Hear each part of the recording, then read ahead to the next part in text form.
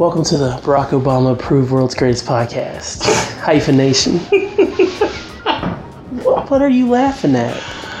I did not get the memo that Barack approved this. He did. You want to know how? How? He likes me on Twitter. I mean, he follows me on Twitter. Oh, okay then. Well, cool. So if he follows me on Twitter, then what's a little bit of stretch and be like, hey, Barack Obama approves my podcast. The world's greatest podcast, which... There you go. You know, the world's greatest comic magazine, the world's greatest podcast. Why not? That works for me. People can't see that face you just made. It was awfully sarcastic. So, thanks for that, buddy. Jeez. Well, you know, God, I gotta throw out a few sarcastic looks every now and then. Alright. My name is Kellen Conley. And to my left, wearing a dashing blue shirt, is one Thomas Encyclopedia Crawford. What's up? Nothing much, man. It's been a long time since you last joined the podcast world. Oh, God. How long has it been? It's been months. Well, it's been longer than that, actually. No, I thought we got together and did one. We did. We did do it. That was back. Trike Adventures. We did that back for Black Panther, like right after me and Gary and Anthony saw Black Panther. Yes, and I did not see that in theaters. Guess where that podcast is currently? Unedited, unreleased. It will never be heard. Okay. Anthony said, I will edit this and I will release it. And I said, okay. So, of course, you're going to send this to him and ask him that. No, because you know what'll happen? He thinks my podcasts are too long, so he doesn't listen to them. He might listen to this one because he sees you're on it. But I don't hold his attention. He thinks my podcast is boring. And he's been a guest on my show. He still thinks my podcast is boring. Well, he was like a co-host there for a long time on a lot of them. He was. I mean, if we're talking truly Trike Adventures, that was like... Trike Adventures was 2012. Yeah. Wasn't it? 2013?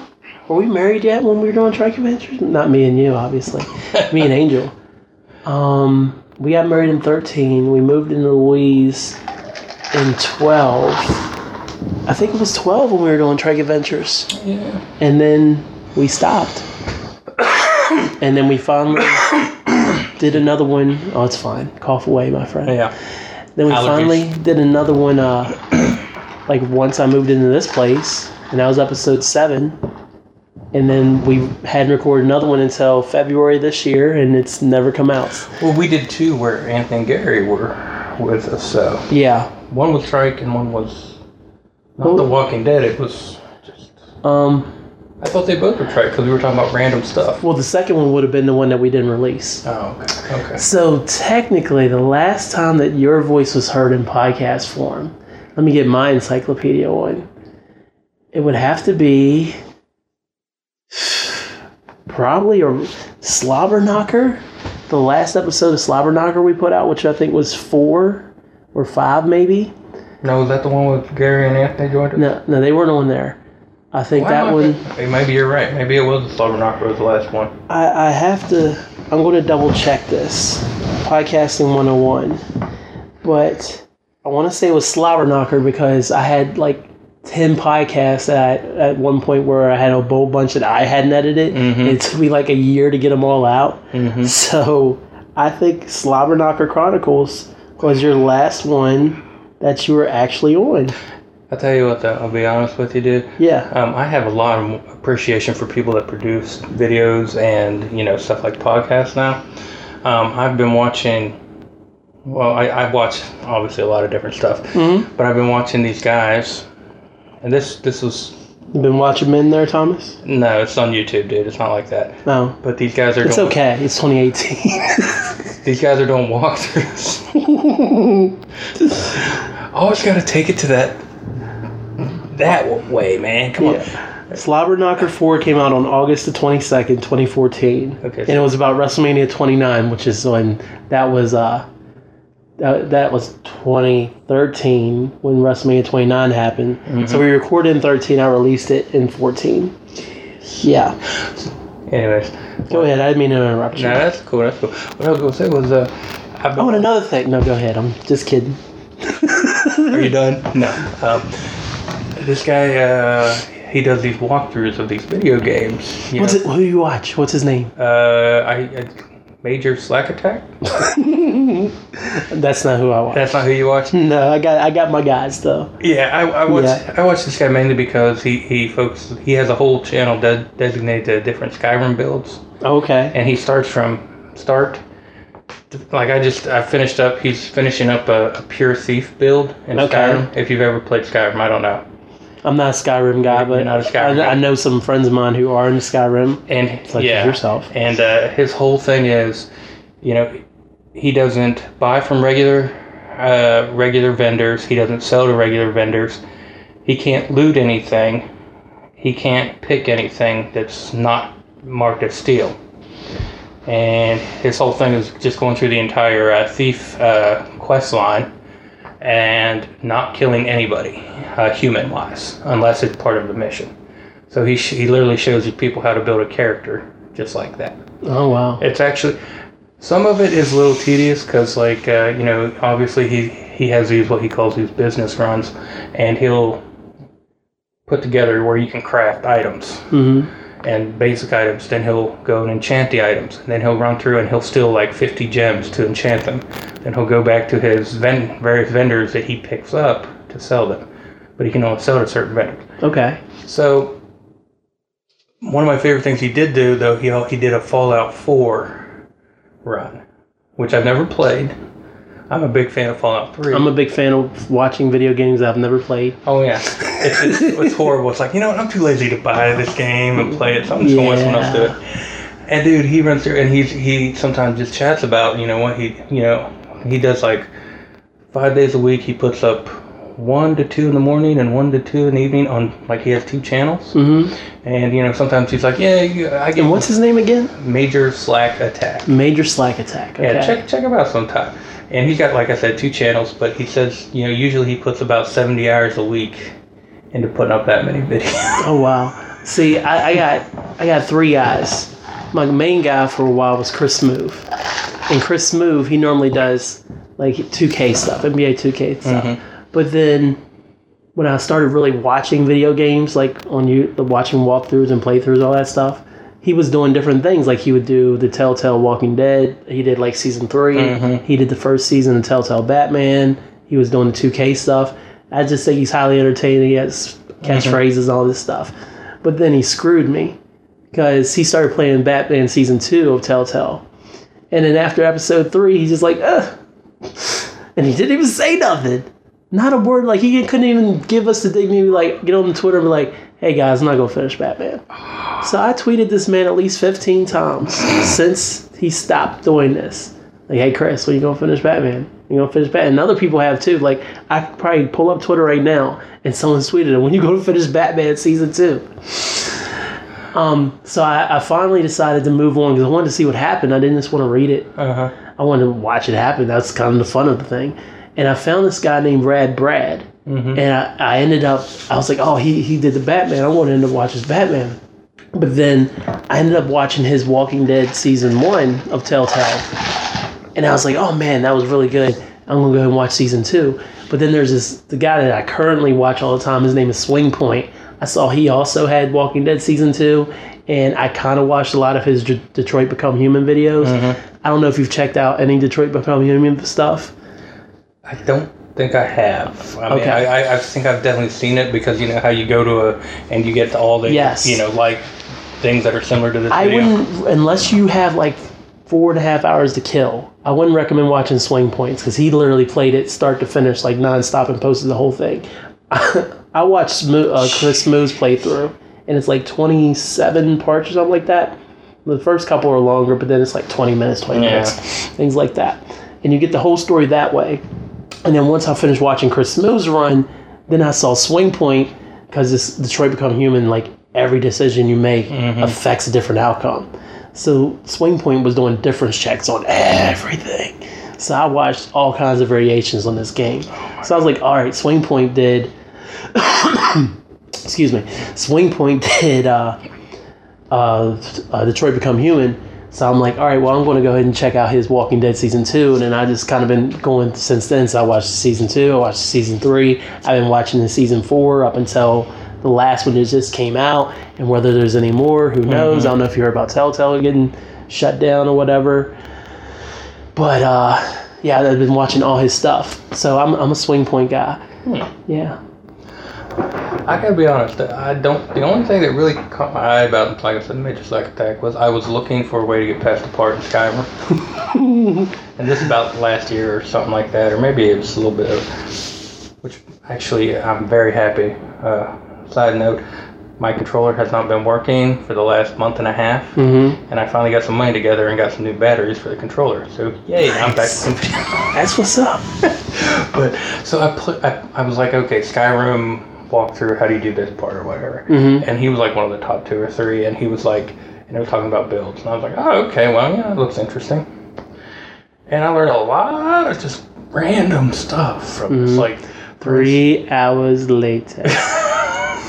Dude, he has playlists that are like 150 because he breaks them up into like 20-minute clips, and it's like, oh my god, you can just sit there and be like, I used to make fun of people who like did that? Like, oh, you just go watch somebody play a video game on YouTube?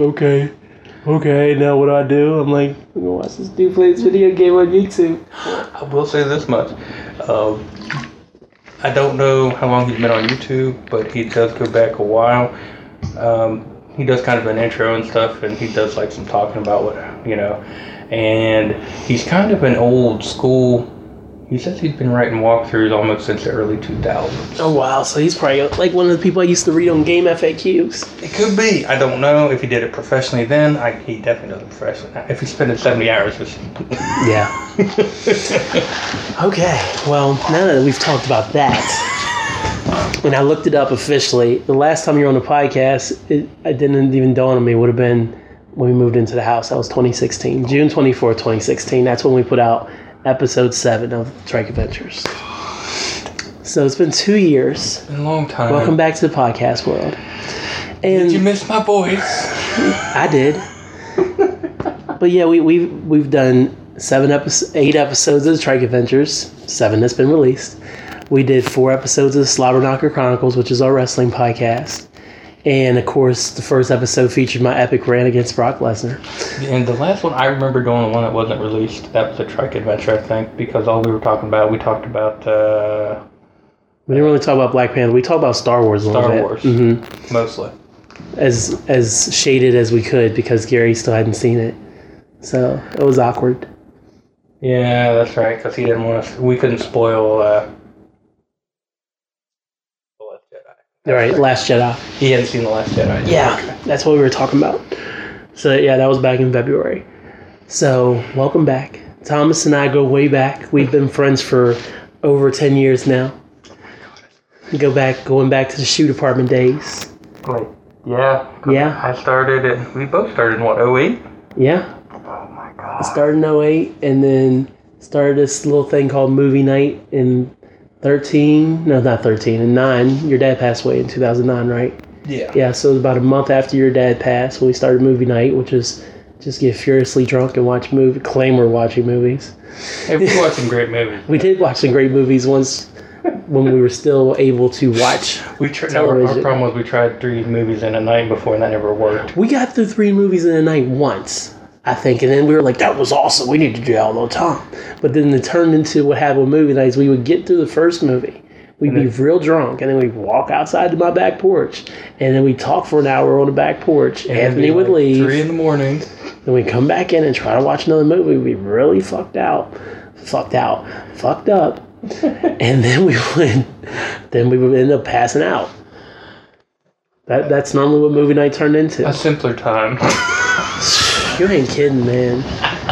And then next day we would get up and we'd play Wii all day long, and you finally go home like around sometime in the afternoon. Well, I made this comment to my mother, dude. It was like, you realize I've had a bottle of 100 proof vodka and a bottle of Wild Turkey 101 sitting on my table for about 2 months, 3 months, and there's just a little bit out because I'll just have a drink or something. I don't even like to drink that much. Oh my gosh. It's like, because I'll drink one drink and I'm like, God, I'm tired. I have to get 3 drinks in before I feel like getting drunk. Yeah. If I don't get past 3 drinks, I'm not getting drunk. Right. I've literally stopped halfway through 2 and like, put this in the fridge. Because I'm not pouring out Wild Turkey 101. Sorry. That's what happened. Yeah, you don't pour out Wild Turkey 101. You shouldn't. So, yeah, I got a little trash last Saturday. It was beer drunk too. Ugh. Oh yeah. Oh, that's bad. I went a little too hard at the tailgate. I figured the wine one would be the worst one because didn't you have a little too much wine at the? At Wine and Jazz. Yeah. No, that was that. I did have a lot of wine there, but I was drunk. But then we came home and Aaliyah was napping, so I took a nap. Oh, so you managed to combat that a little bit. But last weekend I was supposed to come home and be responsible for the evening, but I couldn't, so I passed out. And I also forgot to tell Angel that Jonathan and Aaron were going to crash at our house that night. It was a little sketch there, but we worked our way around it. So Thomas came to visit me because he hadn't seen me in like 2 months, it feels like. Well, you realize that the big thing is our weekends now. Well, I have a lot of free time on my hands for the last 2 months, 3 months now. But for some reason, every weekend, either you're going somewhere or I'm doing something. Yeah. And by the time we come, like, can't do it. Right. So we finally got time together to see each other. And I was like, hey, buddy, instead of us having quality time together to hang out and discuss our lives and be social, let's do my podcast. I'm extremely selfish in that. Drive to my house, waste your gas, sit down on my couch and talk on my podcast for free, then waste your gas to go home. See you later. Thanks. Didn't even offer me a sandwich. I do have bread. I'm on that keto diet. I know. Aaliyah does have some bread and there was some turkey in there. I was able to say I opened the fridge when I looked at it to get the water, and I looked at it and I was like, oh my God, this is a healthy fridge. There's nothing for me here. It's not really even, I don't even think of it that way, but yeah. It's like, I look in there sometimes and I'm like, okay, you wonder what leftovers I've been eating, you had we had some chili, we had some chicken and dumplings, which were actually pretty interesting because we didn't have enough flour, so we used waffle mix? Yeah, waffle mix. I bet you that was good. It tasted like waffles. Obviously. But chicken waffles and dumplings. She only used like half, and I was like, are you making dumplings or waffles? So. Oh, man. Mama Crawford's cooking is the best. Yeah, we had some, we got 10 pounds of chicken quarters. Mm-hmm. That was not a good deal. It was only about $7. Oh, wow. And then we ended up using some of them for dumplings, and then we had like 6 barbecue chickens. Really good. Nice. That's what I've been eating, so I'm not eating healthy. Yeah, I'm on this keto diet. With hot Italian bread and some garlic and... You want to say you had some pasta too? Why don't you throw that out there? Actually, I went to Oliveria's for the first time in my life. Did you? Or the Olive Garden. Oh. I've been to Oliveria's. I was about to say, like, Oliveria's, you went that? That's amazing. Because Oliveria's is a local restaurant here in Morgantown. Great Italian food. I was really excited there for a second. He's like, Olive Garden. Like, oh. Yeah, I've been there. But here's the thing. I've always been like, I'll never go to Olive Garden because I'm like, I'm not paying $20 for spaghetti. Well, then we had the family come in, and they offered to take us to Olive Garden. I was like, okay, why not? Sure. That's my mentality when it goes to Olive Garden. Yeah, I had stuffed chicken marsala, and they had the big salad bowls and the endless breadsticks. And I was like, okay, this place isn't too bad. You know who would probably love to see an Olive Garden? Who? Rick Grimes. Oh, no. Yeah. Can you imagine if they walked up on an Olive Garden? An Olive Garden that was open. Core, there's an Olive Garden. Core, do you have any money? I don't have any cash. What's currency? They're like, let's just go in there and kill them all and get some pasta. Pasta and breadsticks. Pasta and breadsticks. Maybe some meatballs. I'll just kill them with my smell. Yeah, that's one thing that always bugged me about The Walking Dead. Is, other than Daryl, they all kind of look pretty well kept. Well, you gotta remember, this is season 6 we're looking at right here. Alexandria is running water. True. And we saw at the beginning of this episode that There is that always back kind of... But there are sometimes when they supposedly were on the run for weeks after they left the farm, and they all still look kind of like... they looked a little ragged, but it looked like they hadn't gone a couple Rick days. looked like shit. So I don't believe that. I know what you're saying though. That's not that, like Maggie, for example. Maggie rarely looks like she's a dirtball. Mm-hmm. And for sure. And Rosita, oh, forget about it. Yeah, but Rosita only looks like a dirtball when she's covered in blood, and it's only somebody else's blood. That's it. So, I don't know. That always kind of tickled me though. It was always like, wow. You know? So, season 9 premiere is coming up this weekend. Which I won't probably watch until next year. Well, I'm probably going to let it... me and Angel are going to start watching Fear this week. Because I've been letting them kind of build up. We only watched the first episode because Morgan went to Fear. Yeah, and Fear's not on Netflix, is it? No, Fear... They do have it on Hulu, but they don't have the new episodes on Hulu. Oh. Is he on this season or is he on last season? Morgan? Yeah. He's on this season of Fear. Okay. Yeah, he wasn't on, this is his first season on Fear. Okay. He literally, the first episode of Fear is showing him after the end of season 8 and how he got to the cast of Fear. Yeah, I hear there's supposed to be a giant time jump because obviously Fear starts before The Walking Dead. Yeah. So. Well, now supposedly they're kind of even keel now, is where they at now, because Fear's only on season 4, and Walking Dead's obviously about to start season 9. So the end of season 8 is now kind of lined up with the end of with season 4 of Fear. So now they're kind of on the same path.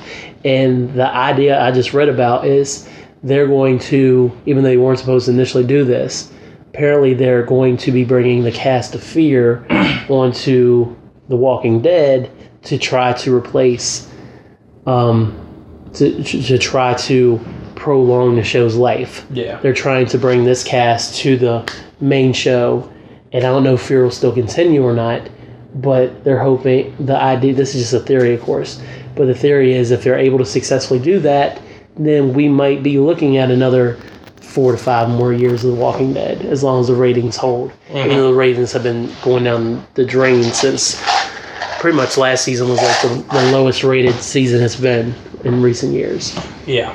But that was because most of the seasonal was kind of a downer. Yeah, I mean, that's why we're here. We used to do this column called Talking Out the Dead for Tricycle Offense. Tricycle.com. And it was a little endeavor that me, Anthony, and Thomas embarked on, where we were writing columns and doing podcasts. And then we had fun with it. Thomas wrote a book. It still hasn't been released. And he does have a book, though. We just have to, if we actually edit the thing, we could actually self-publish it.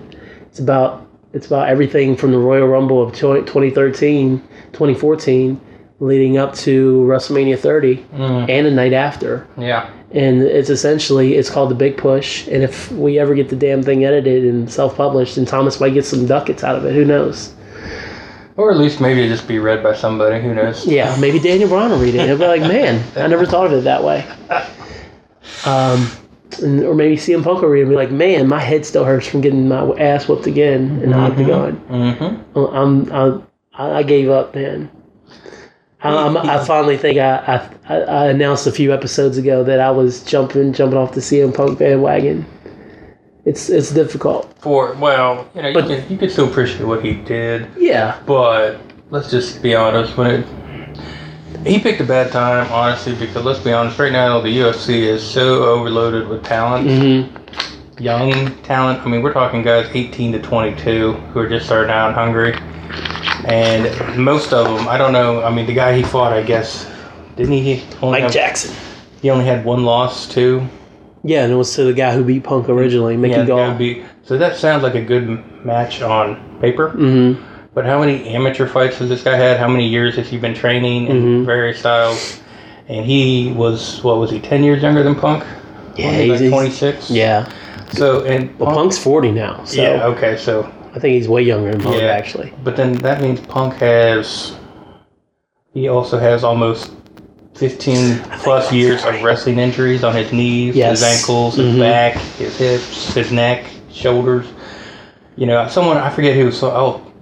I think Joe Rogan was talking about how stiff and kind of, it looks like he's not an athlete. I've been checking out the Joe Rogan experience every now and then. He does good stuff. Like his episode with Kevin Smith was really good. Oh yeah, he does. And you actually put me onto that. I didn't mean to interrupt, but go ahead. Oh no, that's good. I don't agree with everything he said, but some of it is very interesting how a lot of the talks go. But no, one of the things that happened, he said, was, he doesn't look like an athlete. I was like, well, he's an athlete, but like I said, how many shoulder surgeries did he get? He's had back surgery. He's not loose and, flexible as he was 10 years ago. Yeah.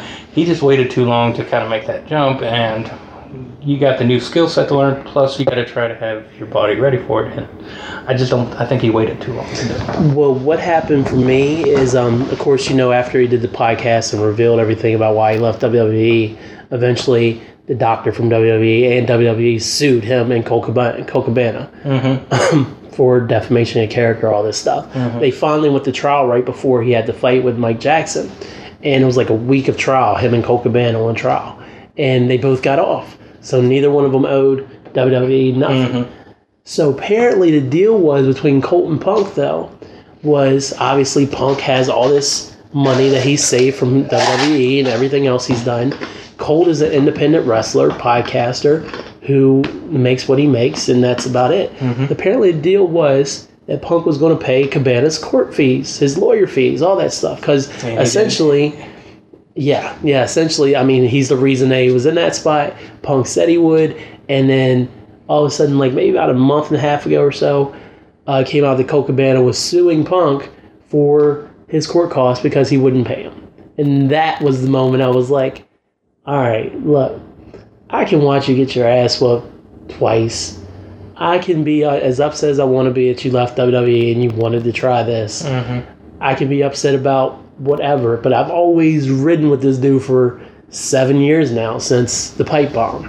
But for you to take one of your oldest friends who you've been on your DVDs with WWE saying, Colt and I have been best friends forever. We've known each other since we were kids in Chicago.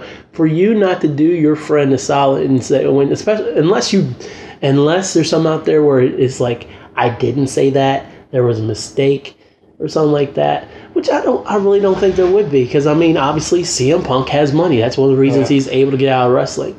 So I really can't see there being an issue with Punk paying his court costs. And for him not to hold that up and be like, or even there be some kind of misunderstanding, like, oh shit, my bad, dude, got held up doing this, got this going on, I will get to it.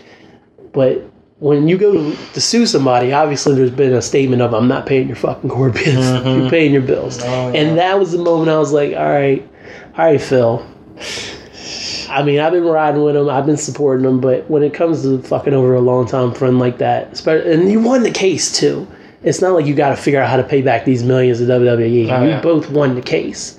You can't handle a couple thousand in court costs or figure out some kind of payment plan. I don't know. And not to mention that his wife, AJ, is a best-selling book author now. So she has that money coming in, along with whatever else she's got going on. So that's the thing that didn't sit right with me. No, I agree. That's one thing about that. Seriously, anytime court comes involved, you get throw friendships out the window a lot of times. And it's sad to say. That's true. It usually happens. Very true.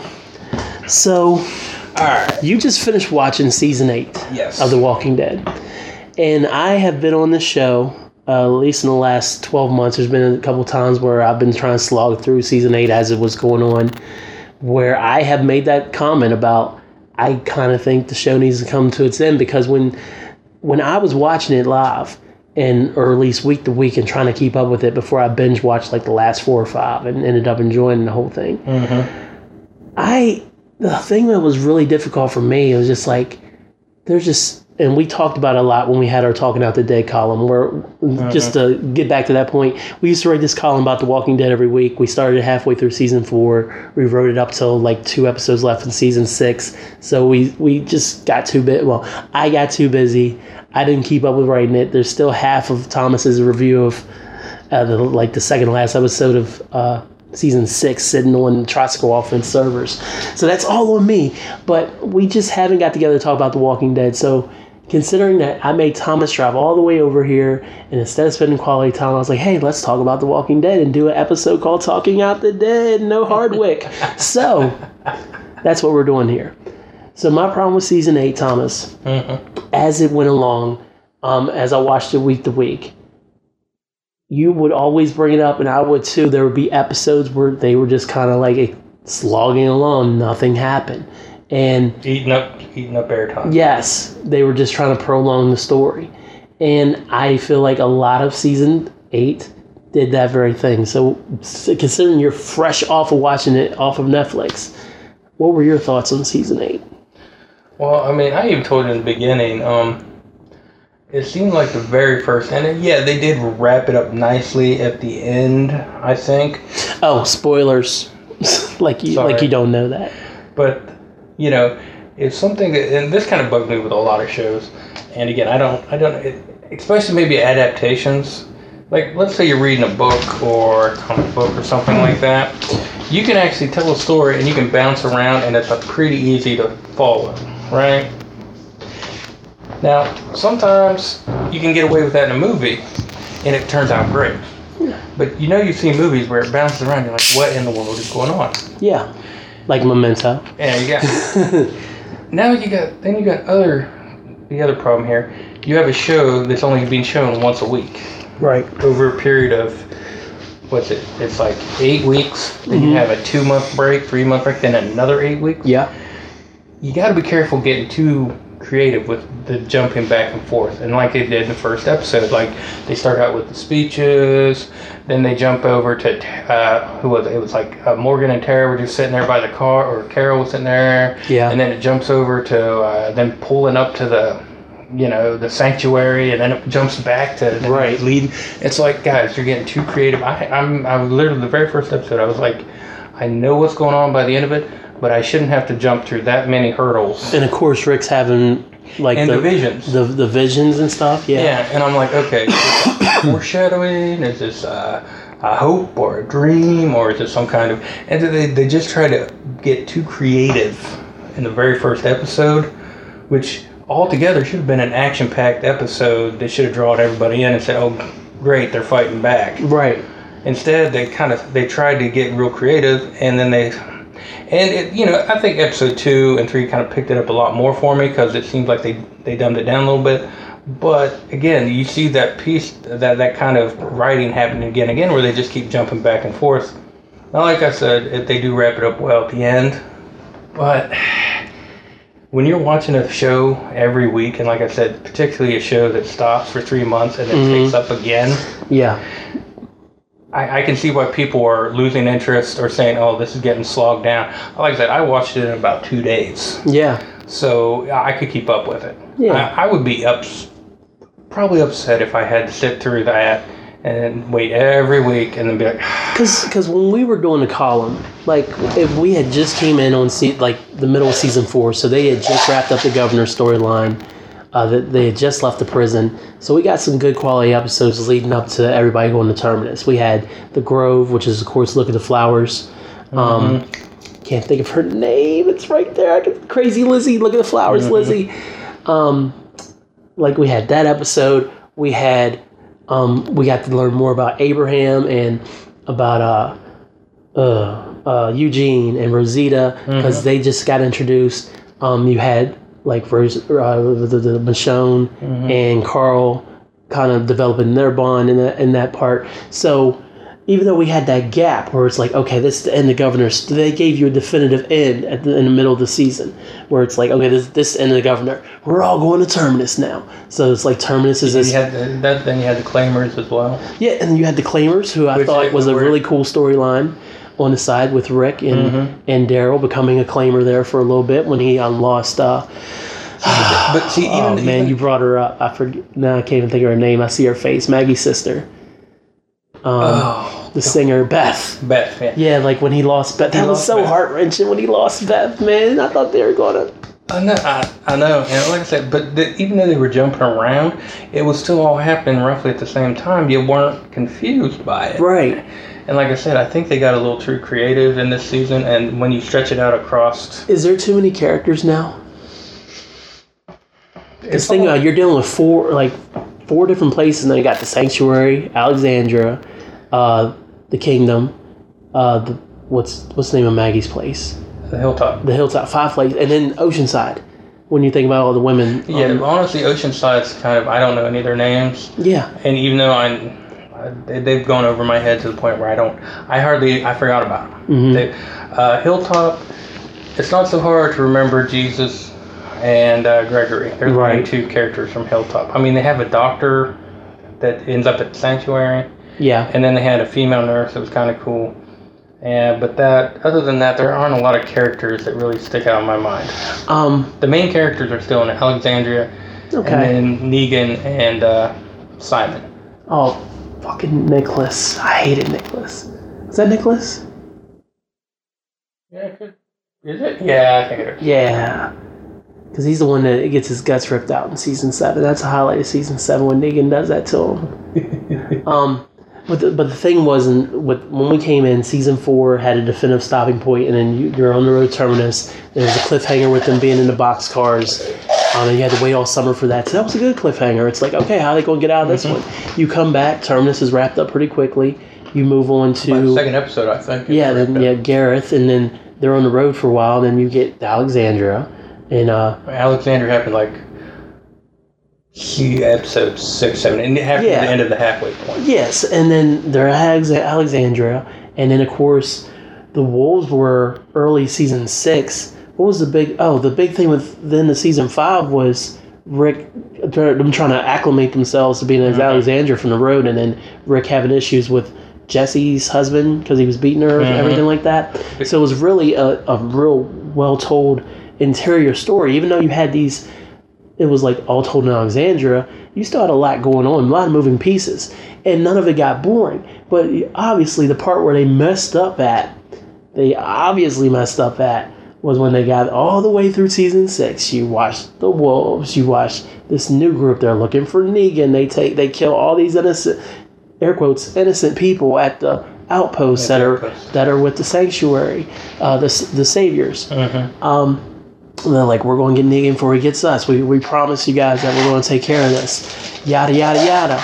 The part where they messed up at, and then we'll get back to season 8, was leaving the giant cliffhanger about who the hell Negan hit with Lucille at the end of season 6. Oh, okay, yeah. I think, and they lost a ton of people over that.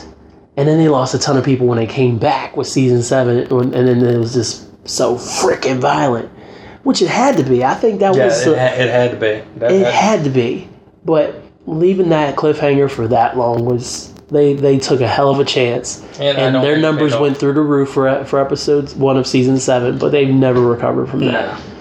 And again, I even got on to you about that. Who was it? Who was the writer of the show or whatever, the main guy? Gimple.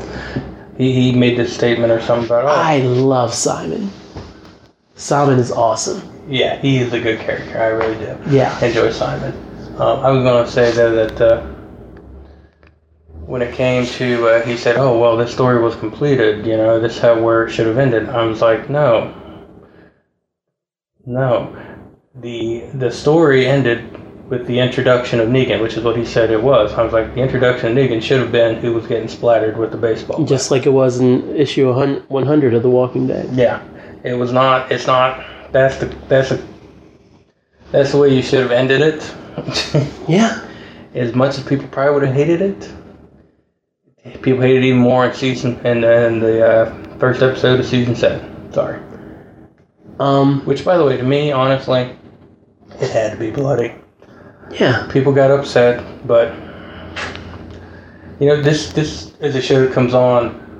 What, Sunday at 9? Sundays at 9. Okay, you shouldn't be letting your 13, 14-year-old kids watch this. I'm sorry if you're that kind of parent. I mean, I'm not trying to tell you how to raise your kids or nothing, but But I am. If you don't want him to see something bloody, you shouldn't have him watching a show called The Walking Dead. Yeah. Tape it, and then watch it another time when they're out. That's all you gotta do. Yeah. So. Exactly. So, season 8 features our heroes, Rick and the gang, the Rictatorship, deciding to fight back against the Saviors and Negan after taking shit all of season 7. Hillbilly armor. Using hillbilly armor. It's actually kind of creative. Yeah, Rick bonding together the kingdom and the hilltop with Alexandria. We're going to go after Negan. We're going to settle this. And so that's where we open when season 8 begins. And then throughout the season, you essentially get to see this war that happens between the two factions. So let's just break down by character, kinda, what our thoughts were on everything. So, big question in the room. We've never gotten to really address it because we stopped writing right before he showed up. But what are and we're going to kind of cover everything that's happened like over the past couple seasons when I say review a character. But what do you think? And we're at 40 minutes and we're just really getting into the meat of The Walking Dead, of course. Do I have some editing to do for this one? Nope. We're going to use all of it. All of it's good so far. If I have to edit, this ain't gonna come out until like next year. So that's just how it goes. So Negan shows up, and obviously Negan is defeated by the end of season 8. So spoilers. What are your thoughts on Negan as a character and his whole character arc since he's come in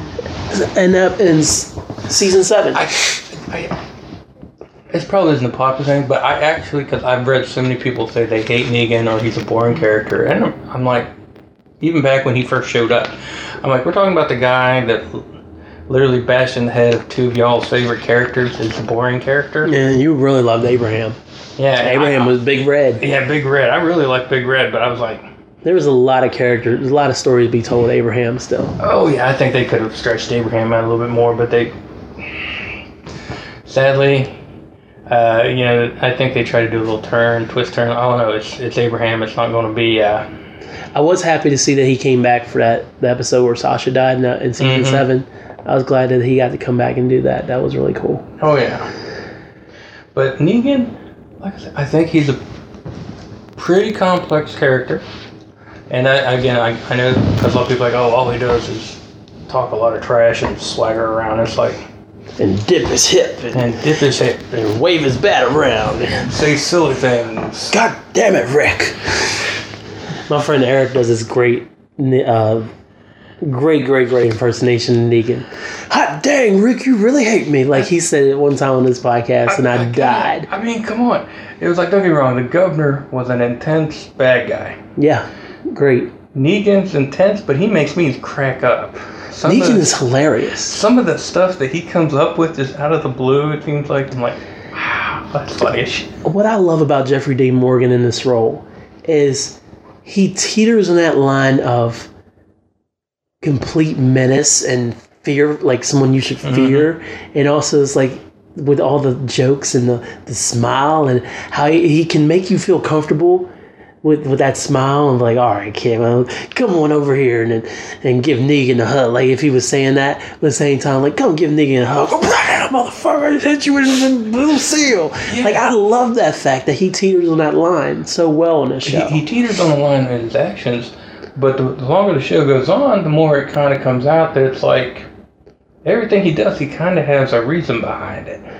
Yeah. And it's not popular, obviously. I mean, let's be honest. Anybody who's grown up in any kind of democratic country, obviously Negan represents like the worst, like a pure dictator. Yeah. But he does have a point about trying to. Okay, I will admit in season 8 he goes a little bit overboard when he says, "I'm saving people." It's like, yeah. Okay, Simon doesn't even believe that bullshit. He does not. But it is set up almost. He's set up, and it might be a dictator. Honestly, it's almost like a medieval economic system he had, where he's sort of the king, the saviors are the knights, the workers are the serfs. Everybody works. He uses violence, and intimidation to keep everybody in line.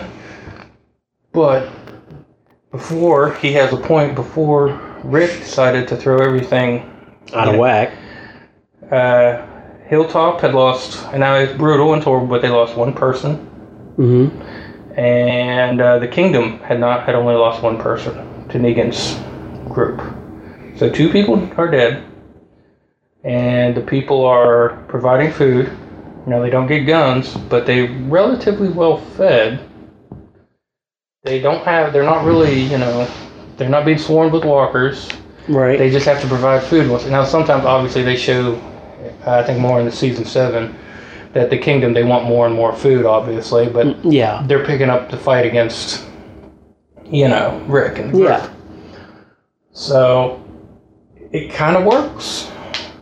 And that's the kind of character, I love how they do it, though, that I don't know if they meant to do it that way, if it was anything, but like I said, it's almost like a medieval economic system where he's at the top and the saviors are like the knights, and they just kind of control everything. Yeah. Even to the point where, in medieval times, serfs weren't allowed to carry weapons. Mm-hmm. Only knights and their squires were allowed to carry weapons. And that's why we call them encyclopedia, ladies and gentlemen. But so he does have a point, and I like how they kind of laid that out. And like I said, I think they overdid the little bit of, I'm saving people. I'm always good at saving people. Yeah, I can imagine all the group of the saviors without a strong leader. What it would have been like then would have been the claimers. Yes, basically. Yeah. So, he does have some valid points. We are kind of, the whole show is about throwing people basically back to almost medieval times. Yeah. No system of government, law set up, and it's usually the strongest, most charismatic, and the ones with the most weapons. They're the ones that make the rules, so... Again, I don't know if they did that on purpose or if they're trying to portray Negan as a dictator, like a modern-day dictator or something, but to me, he does have a few valid points. Yeah, I've been a fan of Negan since he first showed up, even though he bashed in Abraham and Glenn skulls. I loved him throughout Season 7. He was like the best moments of Season 7 whenever he was on screen. Some of Season 8 Negan, especially in the middle, like after the initial attack on the Sanctuary, and especially after, like the episode he had with Father Gabriel was dope. Mm-hmm. But then, like, especially when he's like, Dwight's like back in with him, and then like he keeps looking at Dwight like, I know you did something, but I can't quite figure it out yet because I don't have any proof. Mm-hmm. And it's kind of like you see him and he's like slamming the bat down and I want Rick's head. And another great moment he had is when Rick called him up on the walkie and was like, and this pissed me off because Rick got him freaking nerves in Season 8. But he called him up like, Quarles did. And then Negan's like, what happened? And like Negan sounded very human in that moment. Mm-hmm. Like he liked Carl. And that's one of the reasons he didn't kill Carl in Season 7. Mm-hmm. When they had that confrontation. He was actually being a human being towards a man who had lost his son. And he was being very human in that. And then when Rick's like, fuck you, I'm gonna kill you. I'm like, oh my God. I was just so angry at Rick in that moment. But I just love that moment from Negan. But a lot of the middle of Season 8, Negan isn't doing nothing except yelling and trying to figure this out. And then when him and Rick, like, things kind of picked up when him and Rick had that initial encounter. And then Rick had Lucille. Did he set Lucille on fire or something? Lucille on fire. Yeah, and then Jadis ended up capturing Negan and stuff. The episode where he was captured was really weird. Yeah, that episode threw me for. I'm not a fan of the Scavengers or Jadis up until all the Scavengers got murdered. That was interesting. And shout out again to Simon. And then Jadis became Anne, and she has, and all of a sudden she's super clean, and she like they're trying to make her more of a human person versus being a junk person, which is whatever. But once he got back to Sanctuary, and her room is cleaner than mine. Right. It's like impeccable in an Apocalypse. Yeah, we could have that whole episode just kind of threw me for a loop. Yeah, that was a weird episode. But then once he got picked up on the side of the road by whatever her name was, who said, "Hey, Dwight's the one who was helping Rick," and I think I don't know if Dwight shot her after he did. Alexandria. Because he asked if she had made it back at one point when he went back to the Saviors. Like, oh, we haven't seen her. Yeah, I don't know if he shot her or if she got shot by them, but he led them into the ambush. Yeah. And she was like, slow down, don't smoke, because they threw smoke grenades. Yeah. And he let him, and then he shot a couple of the Saviors. Yeah, and then she saw all that. So she's the one that told Negan that Dwight was a traitor. And then Negan was interested the rest of the way through. Like, I really do enjoy Negan, but of course you know that Rick, the guy who plays Rick, what's the guy who plays Rick? Andrew Lincoln. He's supposed to leave halfway through season 9. You know that, right? Yes. If you looked at me and said no, I'd be like, whoops. He's supposed to leave. So I think essentially what they're grooming this to be, even though I don't know how long Jeffrey Dean Morgan plans on building the character, they're planning on trying to redeem Negan. This is my theory. They're planning on redeeming Negan through him being a prisoner and setting up for him to either be a leader or a leader of... Keep in mind the new group once Rick departs or dies. That might actually be possible. Because who else? I heard someone else is leaving after this season. Who? I heard it's going to be Maggie's last season. I see. Okay, I heard that too. Because she has a show on ABC. She has a show on ABC, and it's like a conflicting schedule thing. Right, and they were saying that she was only supposed to be in half the episodes, but then last I heard that she's going to be in most of the episodes now, and I heard that they may have came to terms with her for her next season. Was the last update I heard. Mm-hmm. So I don't know where that is right now, and I'm not going to Google it because we're having a good conversation. Okay. Yeah, I was going to say if Maggie were out of the picture, I could see that happening. Interesting thing though is how basically throughout entire season 7 and actually all of season 8, as far as I can remember, she never broke down about Glenn. No, she hadn't had that moment. No, until Rick let him live. Yeah, and then she broke down. Yeah. So I don't know how they're going to do that because obviously how it ended with her meeting with Daryl. Yeah, I was getting ready to ask you. Well, it was Daryl, Jesus. It was Daryl, her, and Jesus. Rosita wasn't there. Oh, okay. I thought Rosita was there too because Rosita has a stake in killing Negan too, obviously. Yeah. I don't remember Rosita being. I think it was just it was Maggie and Jesus, and then Daryl. Maybe you're right. Like, yeah, we're going to piss Rick off. But she's like, and I'm like, okay, what are they building towards her going to attack Alexandria? What? To get Negan? I don't know. I mean, that honestly was an interesting conclusion to me, and it actually, like I said, that was a good. I will admit, obviously, I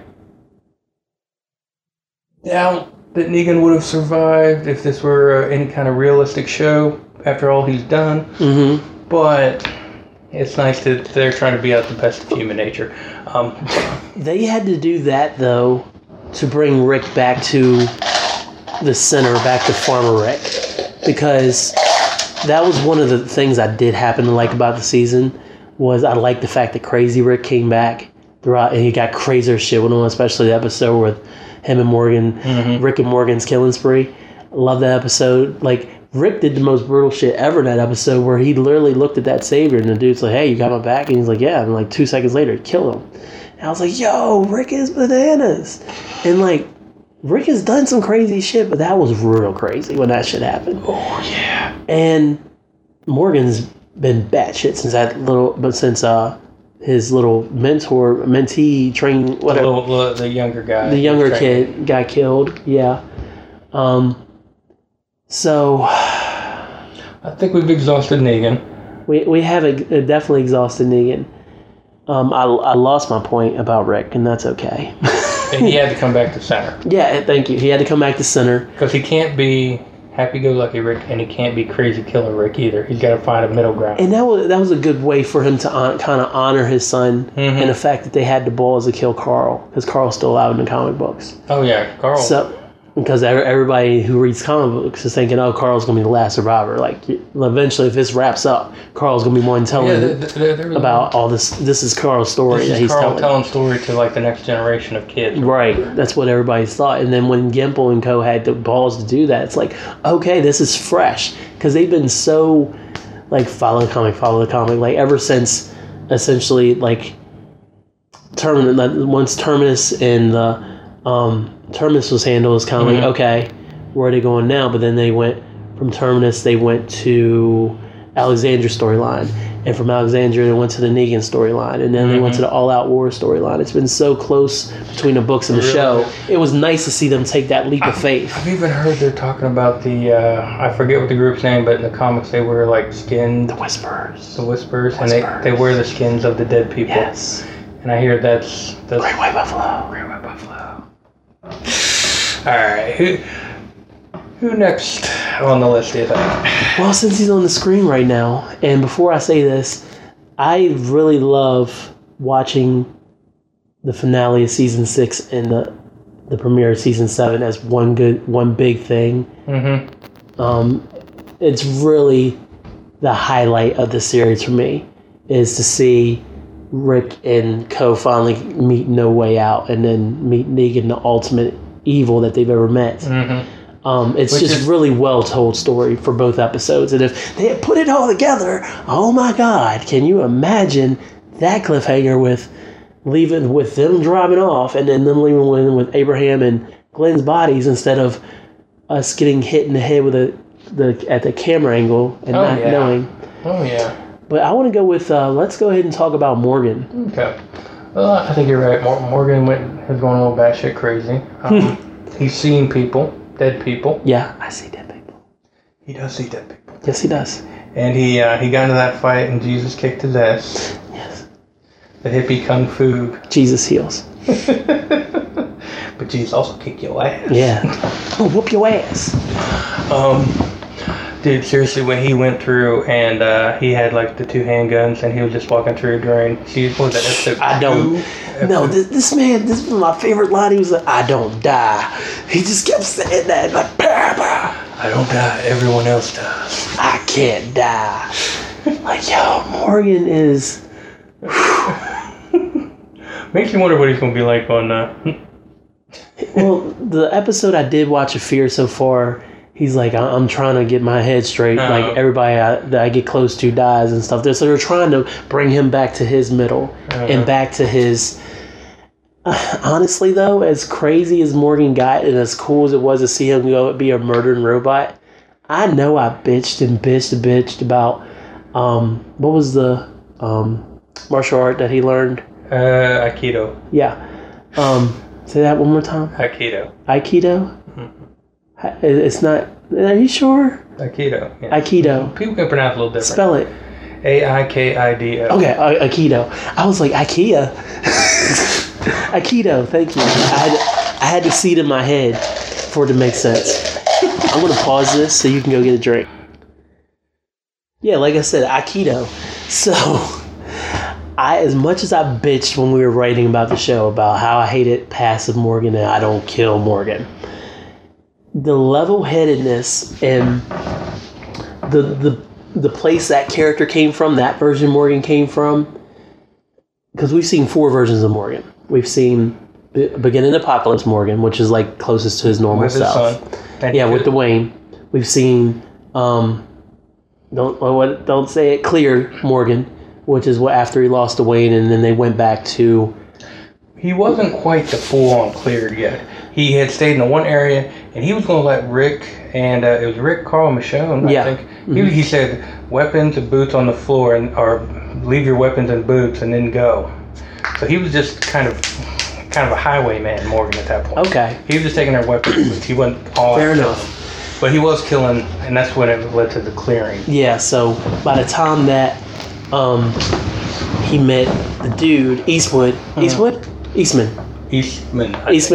the time he met Eastman and learned Aikido, he was definitely clearing shit out by then. And then, so 5 versions of Morgan. So that's 1, 2, 3, and then of course we get the Aikido train Morgan, and he stayed that way all the way through. Pacifist. I don't kill. He did that all the way through season 7, up until his young friend got killed. When they were doing everything kind of right. Well, the Savior killed him. Yeah, the Savior killed him, and there was that one long-haired dude that was... I forget why he killed him. It was because he wanted something from him or something. And he just did it to be a dick. Yeah. Because the point had already been made at that point. Yeah, they'd already made Man, these Saviors everywhere. I love how they keep getting trapped. And then, of course, we now have... What'd you say? Ultra Clear Morgan?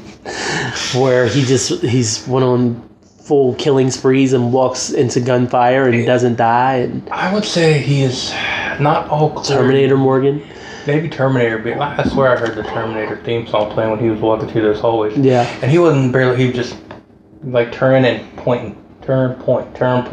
Guys are running from him. He just shooting them in the back. Yeah. But he did stop when he saw them all with the hands, so he's still kind of...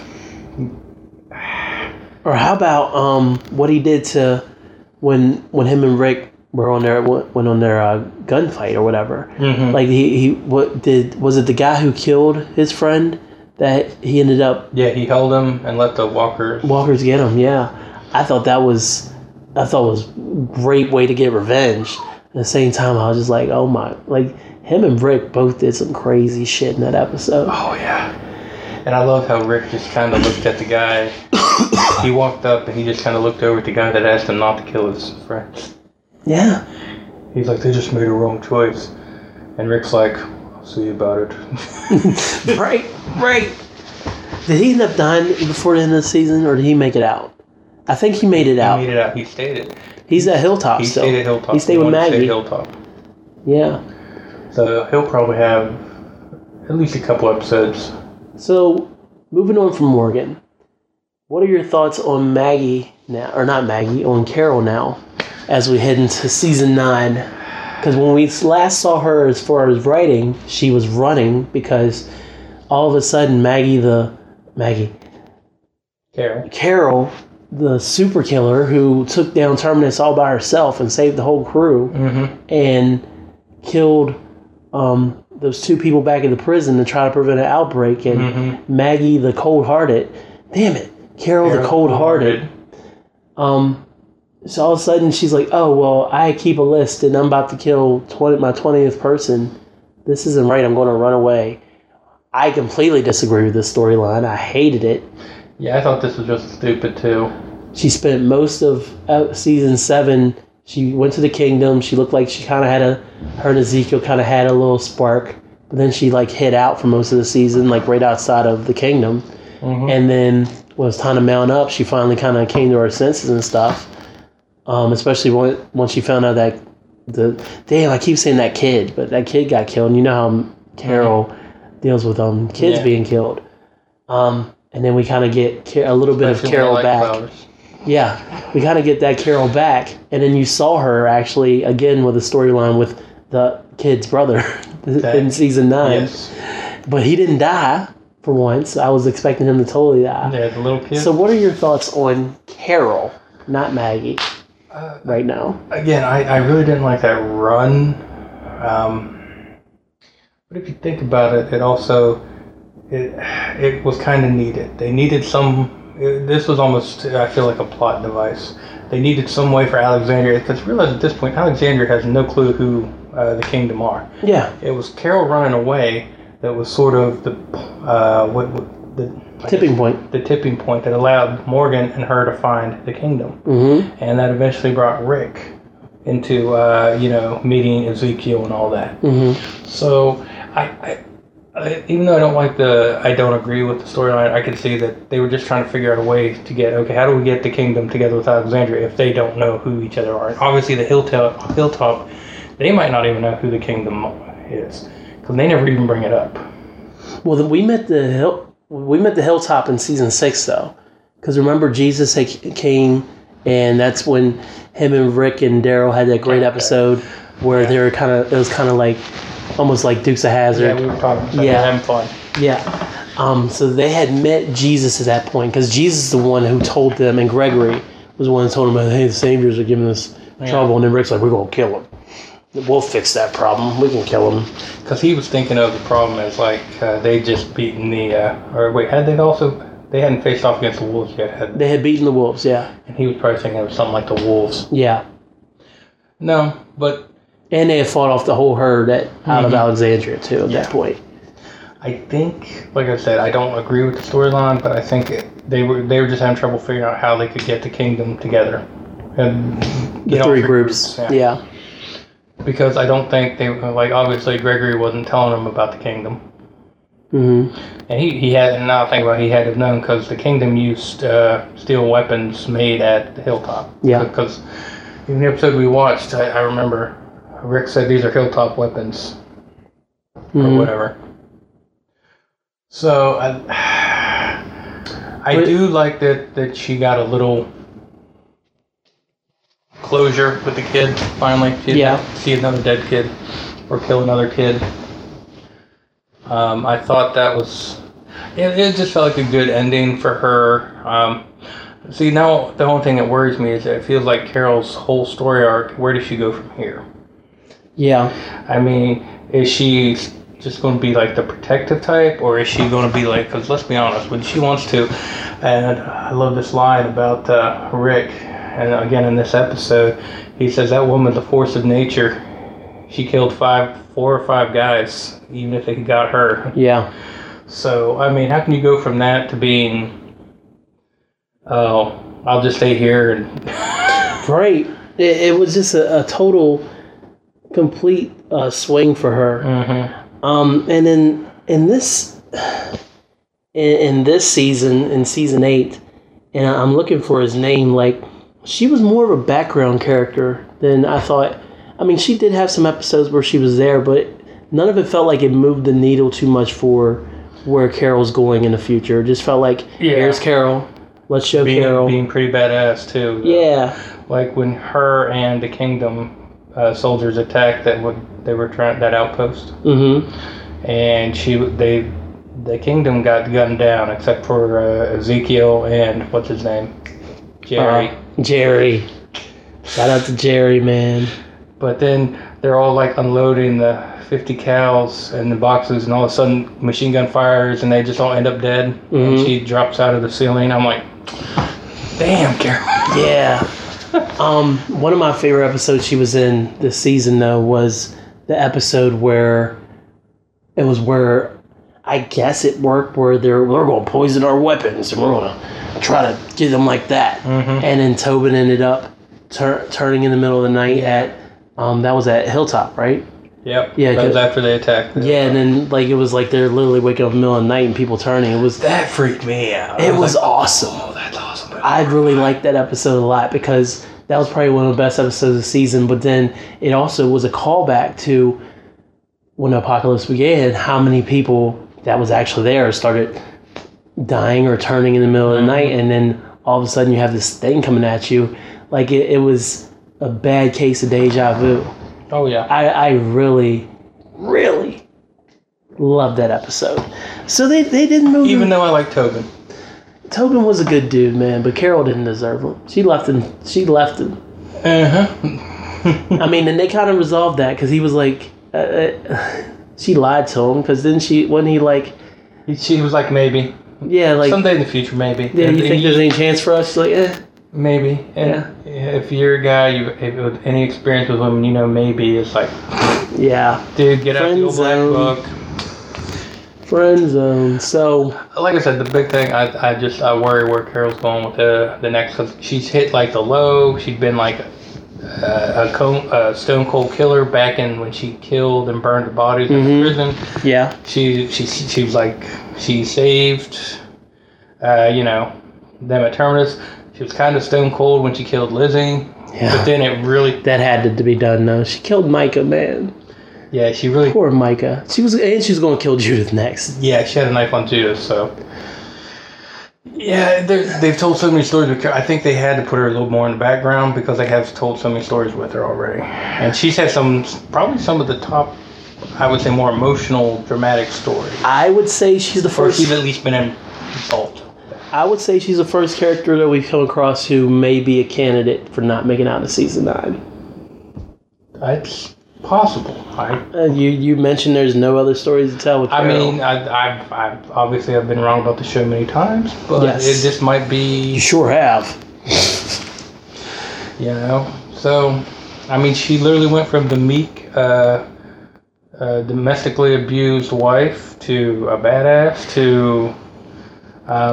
I think the only thing we haven't seen her in really, and she kind of had a tone, was a kind of a peaceful relationship, and even then she wasn't completely peaceful. Yeah. So. And we still don't know what the hell her and Daryl are. Whether they're a father-son kind of relationship or if there's a spark there, like that one episode they spent together before. I think they had their chance like back in season. When did they? That was season 4. Yeah. Yeah, they were still on the road. And they kind of squandered that. Was that season 5 when they got together? Because they weren't. They didn't find each other until after Terminus. So that was like season 5 when they had their little road trip together and stuff. Yeah. So I think they kind of squandered that. Yeah. So. All right, let's talk about this guy. Eugene. Eugene. Eugene Eugene. He had such a unique character arc. Did you think Eugene had went all the way savior? Did you buy into it? Because if this was pro wrestling, I would have said that heel turn was signed, sealed, and delivered. I will be honest. I think I might be wrong, but I could have written it down. I did not believe. I did not believe somewhere. I think I wrote that I don't think he really did heel turn, or I think I mentioned that to someone. Mm-hmm.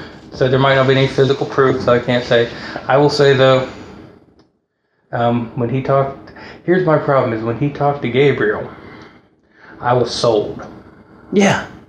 But then he came in with the headlight and dropped the keys, and with the doctor there. And said, "Oh, by the way, there's an opening in the defenses and a car parked right there." Oh, because he let him go? No, that wasn't enough for me. That wasn't enough for me. But at the same time, I was thinking, I thought Negan wanted him to let him go. Why would he let his only doctor go? That's a good point too. So I was like, no. I was like that. But at the same time, I still thought a bit of defiance, maybe. Okay, maybe I didn't think that Negan had called for that. But at the same time, I thought that he was like, look, here's your window. We used to be friends, like, whatever. I still have a heart. Go take your window. But I didn't believe for 1 second, especially after once Father Gabriel got recaptured and he's making him make bullets and everything. Especially after the episode where he puked on Rosita in order to get away. And he made himself... You saw the 2 fingers that he made himself gag. That wasn't just him. No. Like, I was like, yo, this dude is kind of turned into a little mini mastermind for Negan. But also, keep in mind, you could also look at the other way. It's like, well... He had the most kills of the season. You realize that, right? When all the guns backfired. That's true. And that led to a lot of people dying. Yeah. Especially the guys with the scopes. Dying or injured. Their eyes right up. Mm-hmm. I read somewhere some people did not like that ending. And one person said, "Oh, that's so unrealistic." No, it's not.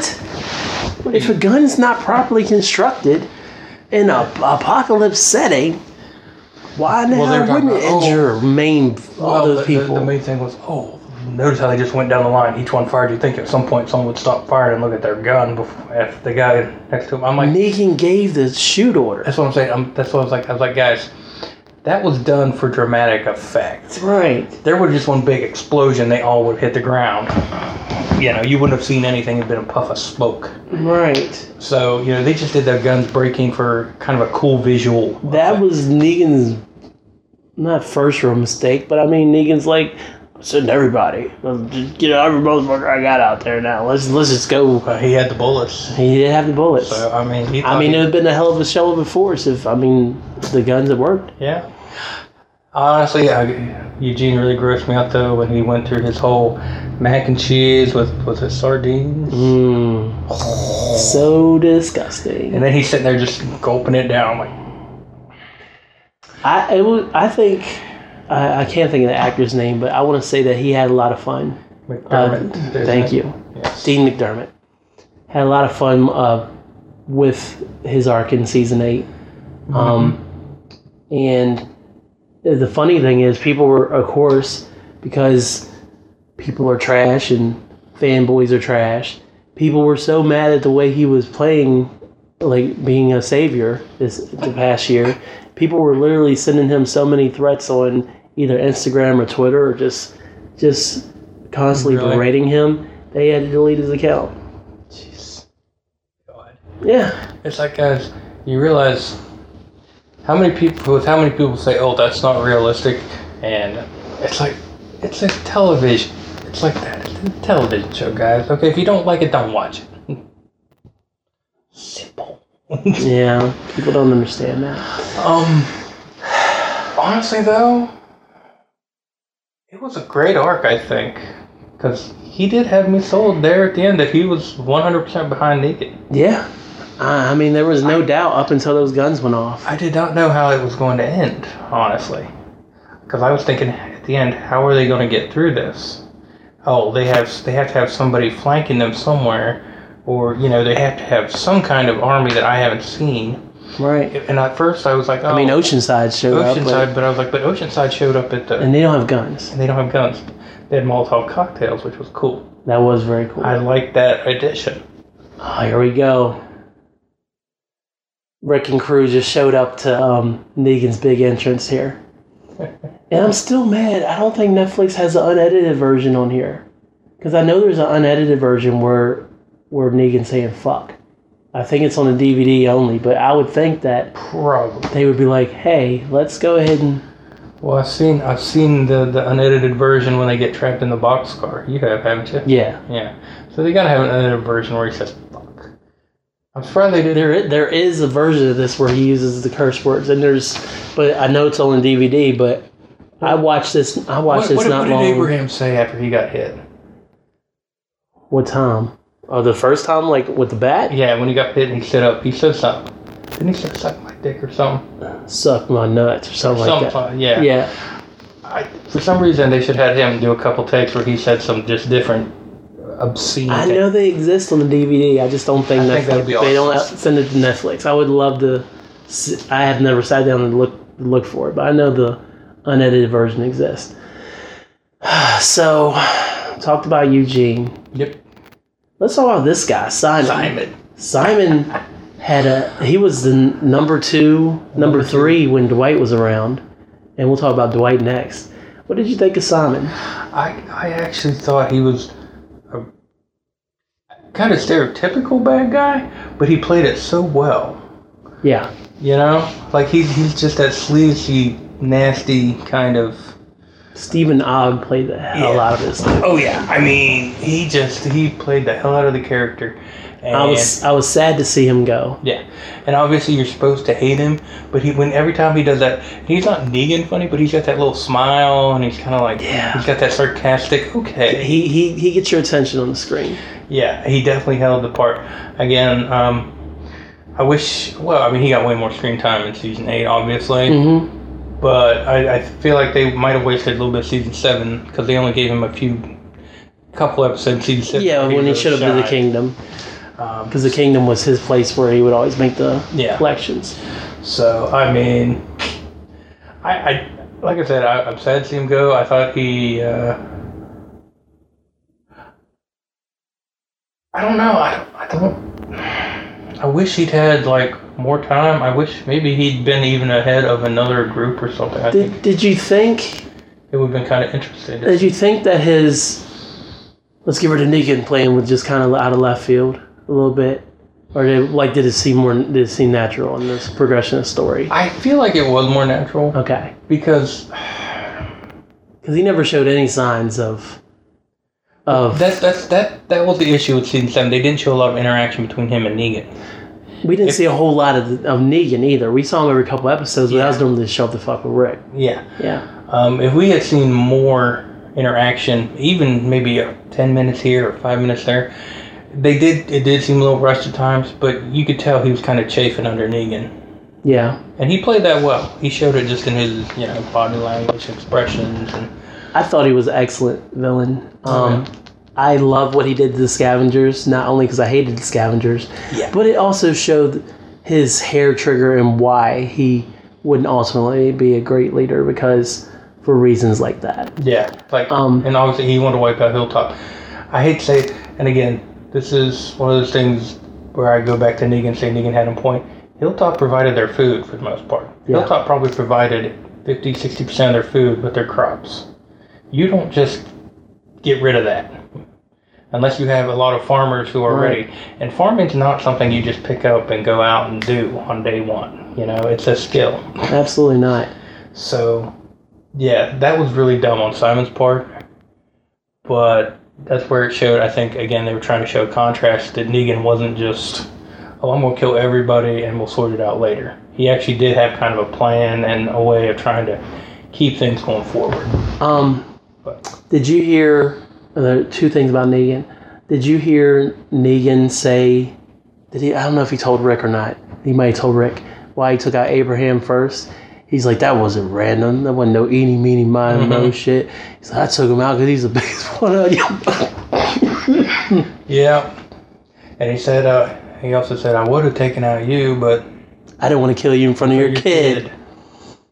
And then Rick and Negan's fight in the season finale. And of course... Yeah, actually, I like their fight. Honestly, I really enjoyed both their fights. I enjoyed the fight in the warehouse, too. I thought that was awesome. The warehouse fight was good. It was surprising, too, that they brought them back together to have that little conflict again. What do you think of Rick sparing Negan's life before we get to Dwight? Do you think he should have just been like, all right, let's end it? I mean, obviously we talked about Negan potentially replacing Rick down the line, but redeeming him. I think that's again, I've said this before. I think with everything that Negan had done, if it were reality and the dude had just lost his son, even though it was something that was bound, it could easily have happened if Negan had never found them. Negan obviously placed more pressures on him, and he wasn't there with his son, and he felt like he couldn't protect his son. He could easily throw that blame onto Negan. I think he would have killed Negan. Yeah. And if he hadn't, I could still see Maggie just pulling out a gun and blowing his head off. If he had never read that letter, like he hadn't planned on, then he would have killed him. Yeah. 100%. I think that's more realistic in terms of what would have happened. But I think you're right. I think they wanted to maybe save Negan for something big next season. And again, this is just the writer's sort of the best of humanity and honoring Carl and and again trying to put Rick less killer crazy Rick and more centered. Okay. So Dwight gets away from Daryl. Daryl lets him go. He goes back to him in Honey's old place, and he's just going to go there and I guess mope and drink. And he realizes, hey, Honey's still out there. She left me a note and said future something question mark. So Dwight gets a happy ending. That's a long way from when we first got introduced to Dwight, which is in the woods when Daryl runs into him. He stole Daryl's bike. He stole Daryl's bike, and he was with Honey and that other girl who ends up dying with Daryl. What do you think of Dwight? He's probably one of those very complex characters that a lot of people are like, oh, he's just looking out for himself and everything. It's like, nah, he's not really just looking for himself. He's a guy who really doesn't know what the hell he's going to do. Right. I mean, because he hates Negan, obviously. Yeah. Negan, no matter what Negan says about, oh, these women had the choice to come to me to marry me, they don't. Right. Let's be honest. He knew that. Let's be honest. Yeah. Go ahead. Sorry. He knew that. She knew that. And I guess they decided, oh, we're going to call it, because they were married before it happened, I think. Yeah. They were really man and wife before the, apocalypse happened. The apocalypse happened. Right then and there, obviously he hates the dude. He can't take him on, obviously, any kind of way.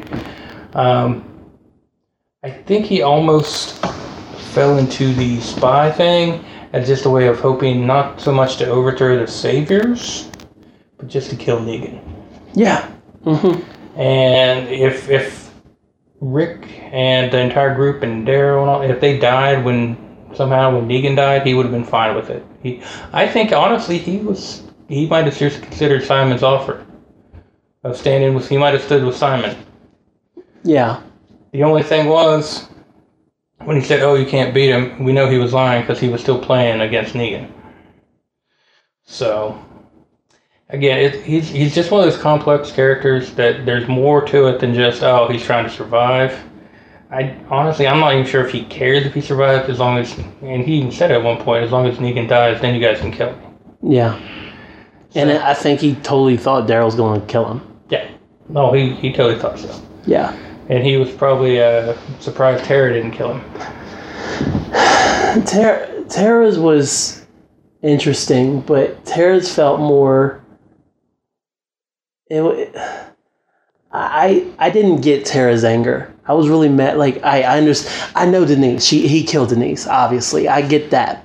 She's still carrying it with her. That was one of those where, again, they didn't put enough effort into showing a real connection between Denise and Tara. And it had been so long because Denise died in season 6. She died before Negan showed up.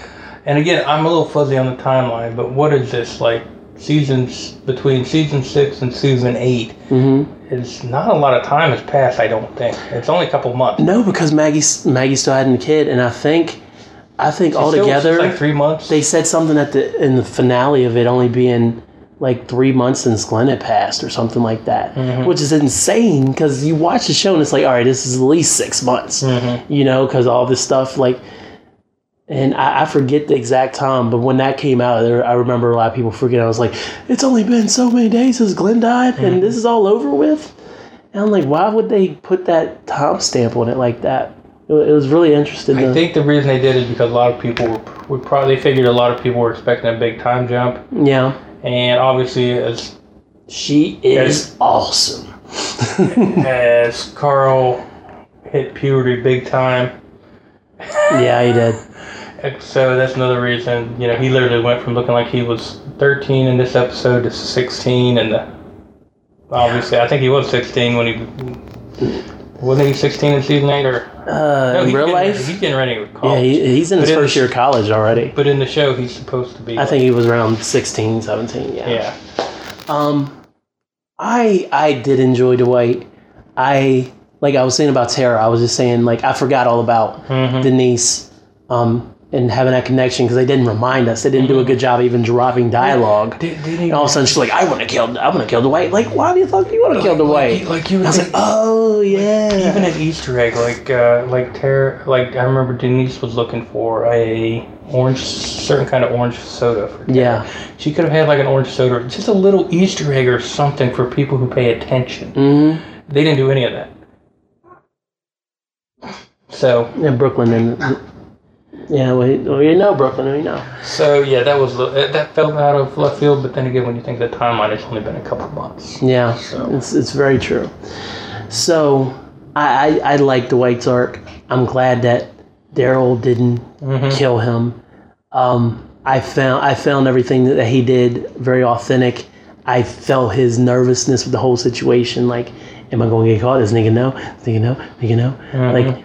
Like, he took a lot of risks. He was very ballsy. But I also felt like he, at one point, did not care as long as Negan ended up dead. Yeah. Nothing else mattered at that point because he figured... Yeah, because he thought his wife was gone anyway, and that was his everything.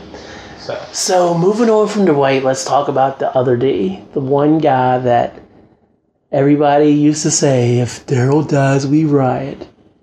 Would you still riot if Daryl died in episode 1 of season 9?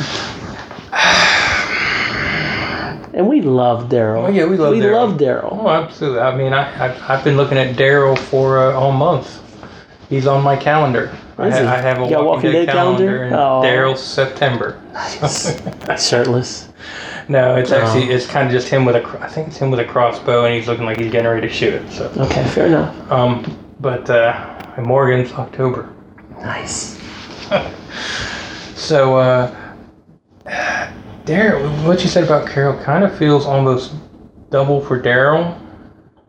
Other than the stuff with Dwight issue, and he did take Denise's death hard as well. But other than that, it seemed like he almost got relegated to the background more. In a lot of the episodes. Like when him and Rick obviously are trying to find the guns in the building. Yeah. It's mostly about Rick. And he just shows up at the end. Mm-hmm. So I forgot all about that episode. Yeah. And of course, what's his face from season 1 shows up. I was like, everybody's like, oh shit, it's this dude from season 1. He's dead. Never mind. Like, he didn't even make it out the episode, man. The guy with the family who left the rest of the group to go down to... they were going to the CDC, weren't they? No, they were going to try to meet up their family, I think, down in Florida? Alabama or Florida or something. Alabama sounds right. Yeah, I can't even think of his name, but he literally died in the same episode. He came back, and I was like, what the shit? Yep. Like, really? They had a little philosophical debate. But a lot of it, and then Daryl, and then when they're chasing after the guys, I think the very next episode, they're chasing after the guys who are taking the 50 cows to the sanctuary after they got away from the Carol and what was left of Ezekiel. Daryl hardly did anything on that. I feel like, he shot a little bit. He shot the one guy, and then it's all Rick getting up into the truck and stabbing the guy and everything. Now, him and Rick did fight a little bit, and I think he had the big plan, but even during the big plan, it seemed to focus more on Michonne not being able to go through with it. You know what I'm saying? Yeah. And of course, his dumbass runs a damn truck into the sanctuary. Yeah. Like, I want to make sure a job's done. Like, no! Let the plan happen. It was happening. Yeah, pretty much. And then he's like, I'm going to drive this truck into the building. Like, why? Why? Like, they were trying so hard to mirror Simon and Negan with Rick and Daryl. And it just wasn't happening on the Rick and Daryl side. Like, none of their conflict seemed... It was forced. It felt very forced. It didn't seem like anything Daryl... And, Daryl and Rick have always had that kind of relationship where it wasn't necessarily Rick's in charge because he's...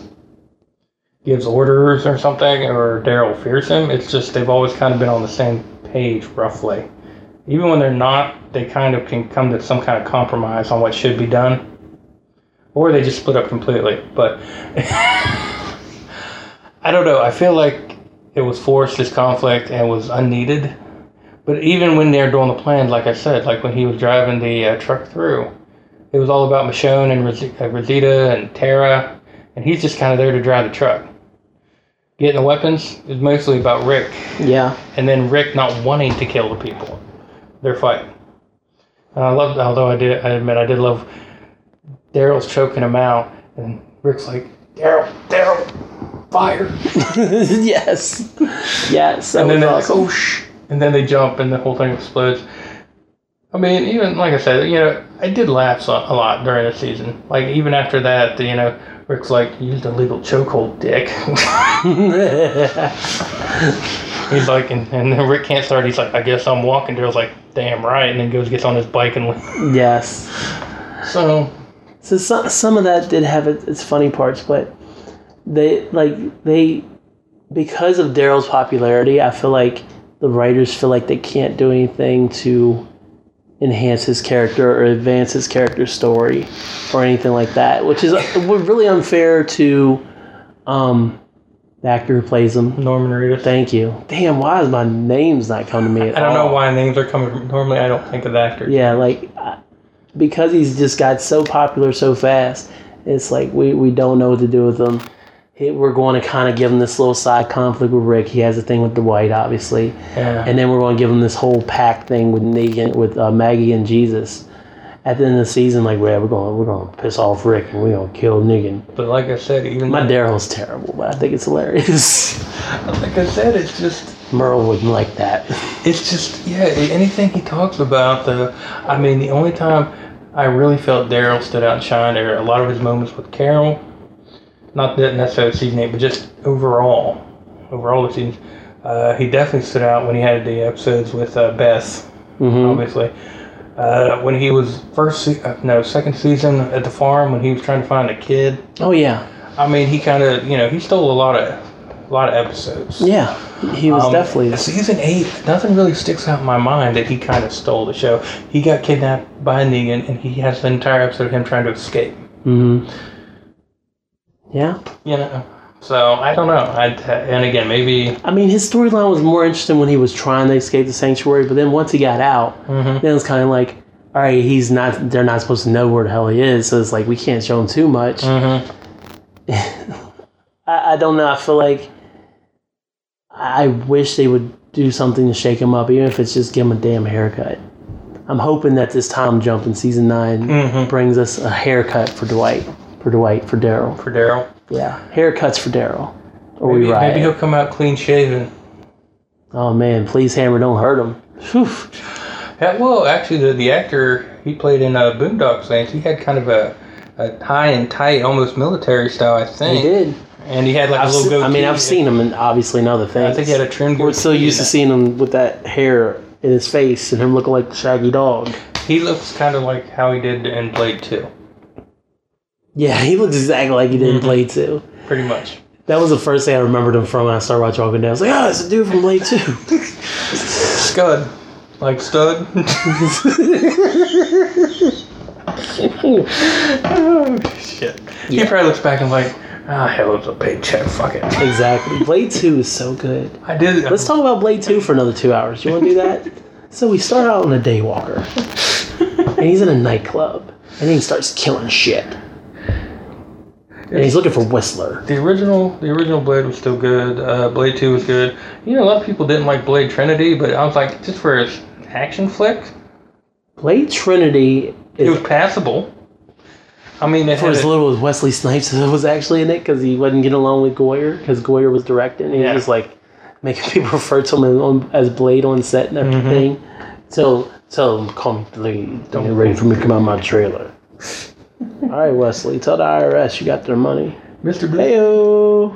Although, one thing I do love about Blade Trinity is the fact that the main bad guy in Blade Trinity also plays in,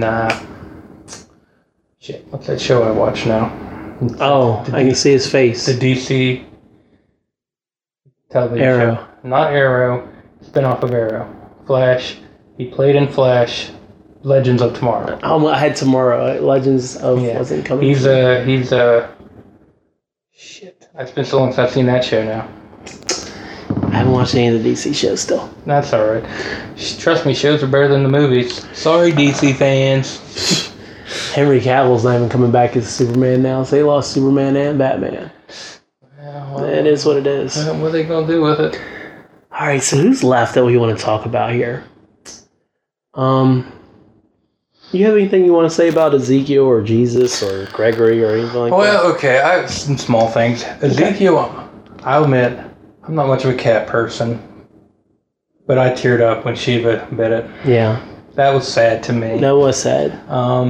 And I'm surprised because, and I'm wondering, I don't think they'll take it this way, but because obviously they can't do exactly, but the comic books, Ezekiel ends up with his head on a pike.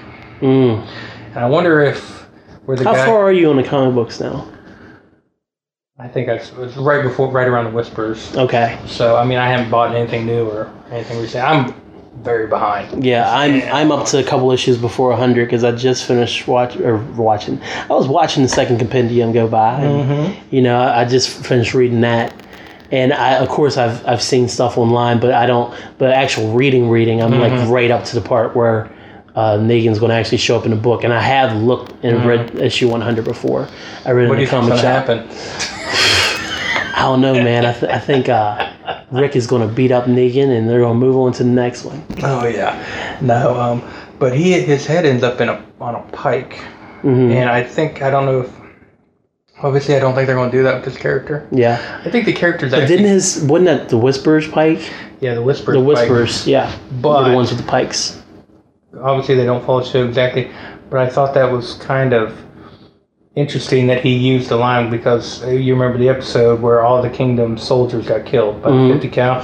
That was a good episode. The guy's leading him, and he's like, I can't climb the fence. And the guy's like, well, Negan wanted you alive, but I guess your head on a pike will have to do. So I guess that's kind of cool if that's like a little little throwaway line or a little foreshadowing. Yeah, I don't know if they're foreshadowing or throwing it away, but I think the character's actually...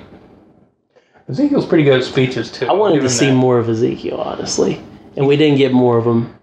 Obviously, he was hiding out in the remains of the kingdom for a while, and after they came, he lost everybody. I mean, that's... Yeah, he lost the kingdom. He lost everybody. Because the kingdom came, and they're kind of joined with the Hilltop now, but I don't know if he still has his same position in the kingdom at the end of season 8. Yeah. Or if he's kind of just... The king stayed a king. I mean, they still refer to him as a king. Yeah. So, although I'll be honest, one of the greatest, King Top. one of the best, in my opinion, introductions was when Carol walked in on season 7 and he's sitting there with that giant tiger. So Yes. that was awesome. And that's when Carol was doing her Meek and mild. Hi, I'm Carol. Mm-hmm. I'll make you some cookies. Maybe give you a little on the side. And he's like, I like when he gets to go and he's like, I'm not having any. He's like, you're not really like that. I'm not really like this. He sees right through it. Let's be honest. Yeah. I like their chemistry together. I hope we get to see, especially with Morgan being gone now, and Morgan had been her foil for so long in the past couple seasons. I hope we get to see more Ezekiel Carol. One possible thing that might save her from dying out or losing complete interest in character. Yeah. Or becoming kind of like a Rosita where she spends most of the season in the background. Yeah. So. Gregory, thank you, Simon. God, I have wanted to do that to Gregory since I met the guy. Yeah. And he made it out of the season alive. I was like, Of course he did. Sniveling coward, man. He plays it so well, though. That actor does a great job as Gregory. He's in a lot of things, and he's actually a really good actor. He plays a lot of sniveling characters, but he also plays like a lot of kind of like lieutenants or whatever, and police, or where he's giving orders and like he's kind of a hard ass. Okay. That I've seen him in, and I can never remember his name, but you could kind of see it when he stood up and he started giving Simon the business about how he was the juice. Yes. It was like, okay, he could play that kind of character. Mm-hmm. Yeah, he sure can. And then Simon's like, bam, get your ass down. Yeah. And then Simon's like, you know what? I was going to kill you, but now I think I'll have you make me coffee, because that was kind of impressive. You almost had a spine there for a minute. So. Yeah. Most of the other characters. I mean, Maggie still hasn't had her baby, still not showing. Is mad at Rick, apparently. Is going to start grieving her husband. I know a lot of people are really like, oh, go Maggie, leading Hilltop. I like some of the strategy they showed when they in the fight. I didn't mind her strategy. I mean, she showed that she had the leadership chops. One thing that really kind of, I will admit, I was pissed off at first. I was like, shut the gates! Put the bus up against the gates!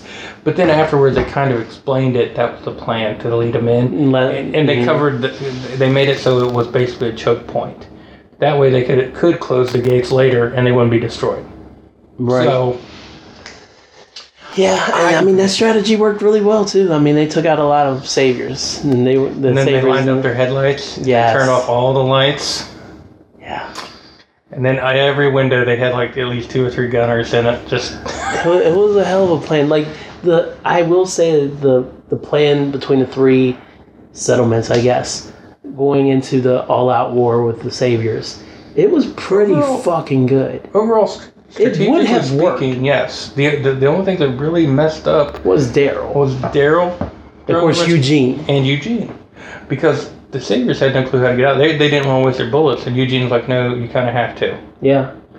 Even though he said at one point, we don't have enough bullets to kill, but then he said, we don't have to kill, we just have to kill enough to create a path to lead them away. And I heard some people complain, oh, we didn't see them actually get away. It's like, they just cleared a path, used probably shields, body shields, ran out, grabbed some vehicles, played some music, and led them away. That's all they did, guys. That's it. And then whatever was left, they just took care of them like that. Michonne didn't have anything to do this season, I don't feel like. She was part of that plan that she didn't go through with. What was the plan again? Her was more emotional with Carl. Mm-hmm. And trying to help Rick. She had no actual combat. No, because, I mean, of course she had that fight with the scavenger. Was that at the end of season 6? When, yeah, I think it was in season 6 because Negan was getting ready to hit Rick's head off his head shoulders. Yeah. And then Shiva showed up. Yeah, but Shiva didn't do a lot. Keep in mind, I think when season 8 was shot, was she also involved with some kind of part of the production of Black Panther, or Black Panther. I might be off by a year. Let's see. Black Panther was filmed in 2017. So, yeah, maybe. And it might not have even been like, it might have been because post-production she was Nakia. work. She played Okoye. Yeah. Nakia. So Okoye. Yeah, so she had a big role. Like, so she the whole probably thing. had to do a lot. If not, if they were finished filming, even I knew they were still promotion. So she probably had to do promotion tours. So cause that seems like she was cut out of a lot of episodes, or where she wasn't there for hardly any of it. Yeah. So that could be just a technical reason. Negan's about to bash an Abraham skull right here. And remember we were watching those YouTube videos trying to figure out who he was pointing at? And then watch him actually point, and then for him to finally say at the end of season 8, I was going to hit Abraham regardless. It's like, you motherfucker. Just look at his face, man. Like, Jeffrey Dean Morgan he relishes this role, man. Oh, yeah. He is a good actor. I liked him on a lot of stuff I've seen him on. You love him on Supernatural. Even though he played a big role in the Boys, he isn't there a lot. Mm-hmm. I mean, I think he might have only been in like some of the first and second season, and then he kind of goes away, and then he kind of comes back for a little bit. But he's not like he's in the first 2 seasons, and then after that, it's kind of like he's done. So. Angel made the comment to me that it's really weird watching him play Negan, and then she's like, he was in P.S. I Love You, and I was like, no, he wasn't. Gerard Butler was in P.S. I Love You. She's like, yeah, but he's the dude that Hilary Swank meets, and all this. I'm like, oh yeah, that is super creepy. All right, we're gonna get real quiet because I want to watch Abraham take these blows, suck my nuts. Ooh, man, damn. I don't think the show gets any better than this, Thomas. Like, as awful as it is for our heroes, I don't think they will ever get to a peak as high as this episode. Yeah. He said, suck my nuts. Phew. And the thing was, he was done, really. Well, I mean, he was going to turn his head to mush, but he's done killing. So that's the thing. Negan was... He and of course, we all know Daryl's the reason that freaking Glenn gets it. Yeah. And, like, what, her and Maggie have had, like, one line of dialogue. He's like, I'm sorry. She's like, it's okay. It's only been that was like 4 weeks in when that shit happened. I know, man. I know. Brutality at its finest. Rick's sweating like he about to die. Look at the swag, yo. He throws the blood across my man's face. Take that, Rick. Hate his ship. Someone was talking about the nice imagery, how he's in the silhouette of the light holding the bat up like this. Yes. And it's like, obviously. Hell yeah.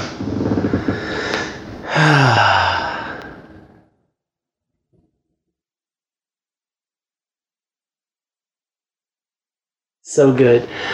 All right, so talked about Michonne, and Maggie didn't have much to do.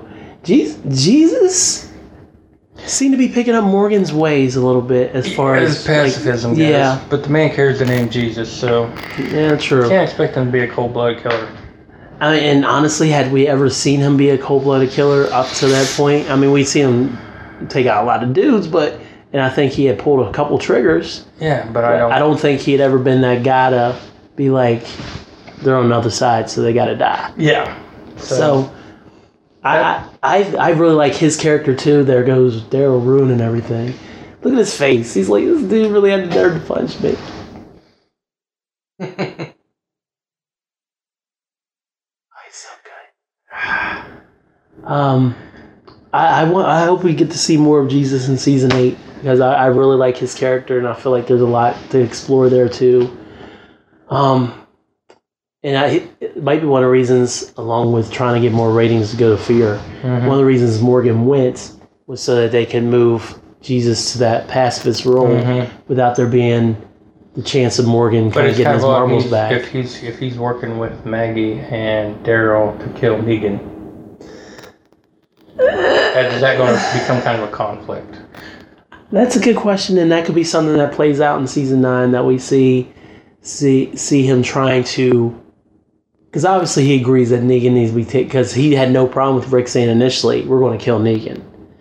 It's just about he kind of wants to pick and choose who deserves it. Like there's a time and a place for someone to die, and he's choosing it's time for Negan to die. So it might not even be a conflict there. That's true. So I mean, we'll just have to see how that plays out. And I think you're right. I think he's going to be taking over that pacifist look. It was really sad when Aaron's boyfriend died. See, I'm wondering why they didn't show him as a walker. I don't think they had time. Didn't they have to get out of there? Wasn't there like a herd or something? Yeah, that's just, I don't know. That felt like leftover, and that's probably, I wonder if that's something they might try to. Because remember, wasn't that Nicholas?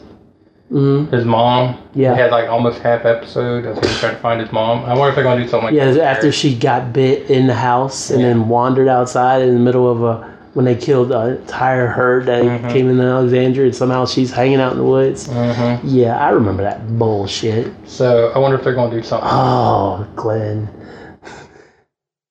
Yeah, Norman Reedus sells the hell out of that, though. He knows that's all on him. And of course, Maggie. The bulging eye.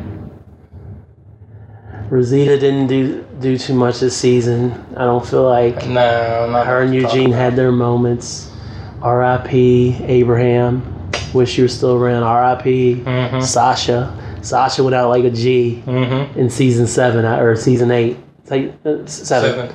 Yeah, in the finale, she got the cyanide and. Was it cyanide? What other poison was it? Eugene made? It was some kind of poison. Yeah. Yeah, Maggie, I'll find you. Oh my God. God, that image will haunt my freaking dreams the rest of my life. Look at this. He looks like he shows a lack of passion here. He's like, oh hell, I can see this hard on you guys. Yeah. He looks legitimately sorry. Yeah, he says stuff. Jeffrey Dean Morgan is Negan. Yeah. For those of you who are not watching episode 1 of season 7. He's like, fuck it. Batter up, nigga. God. Oh, wow. So, yeah. I still love the episode. There's an episode of Supernatural. Mm-hmm. I don't know if I told you about that. I'm sure you have. Probably. You always bring this up since you got on the show, but go ahead. But, obviously the guys fight demons and monsters and all kinds of crazy shit. And they come through, in the first start of the episode, they're walking into their home or whatever.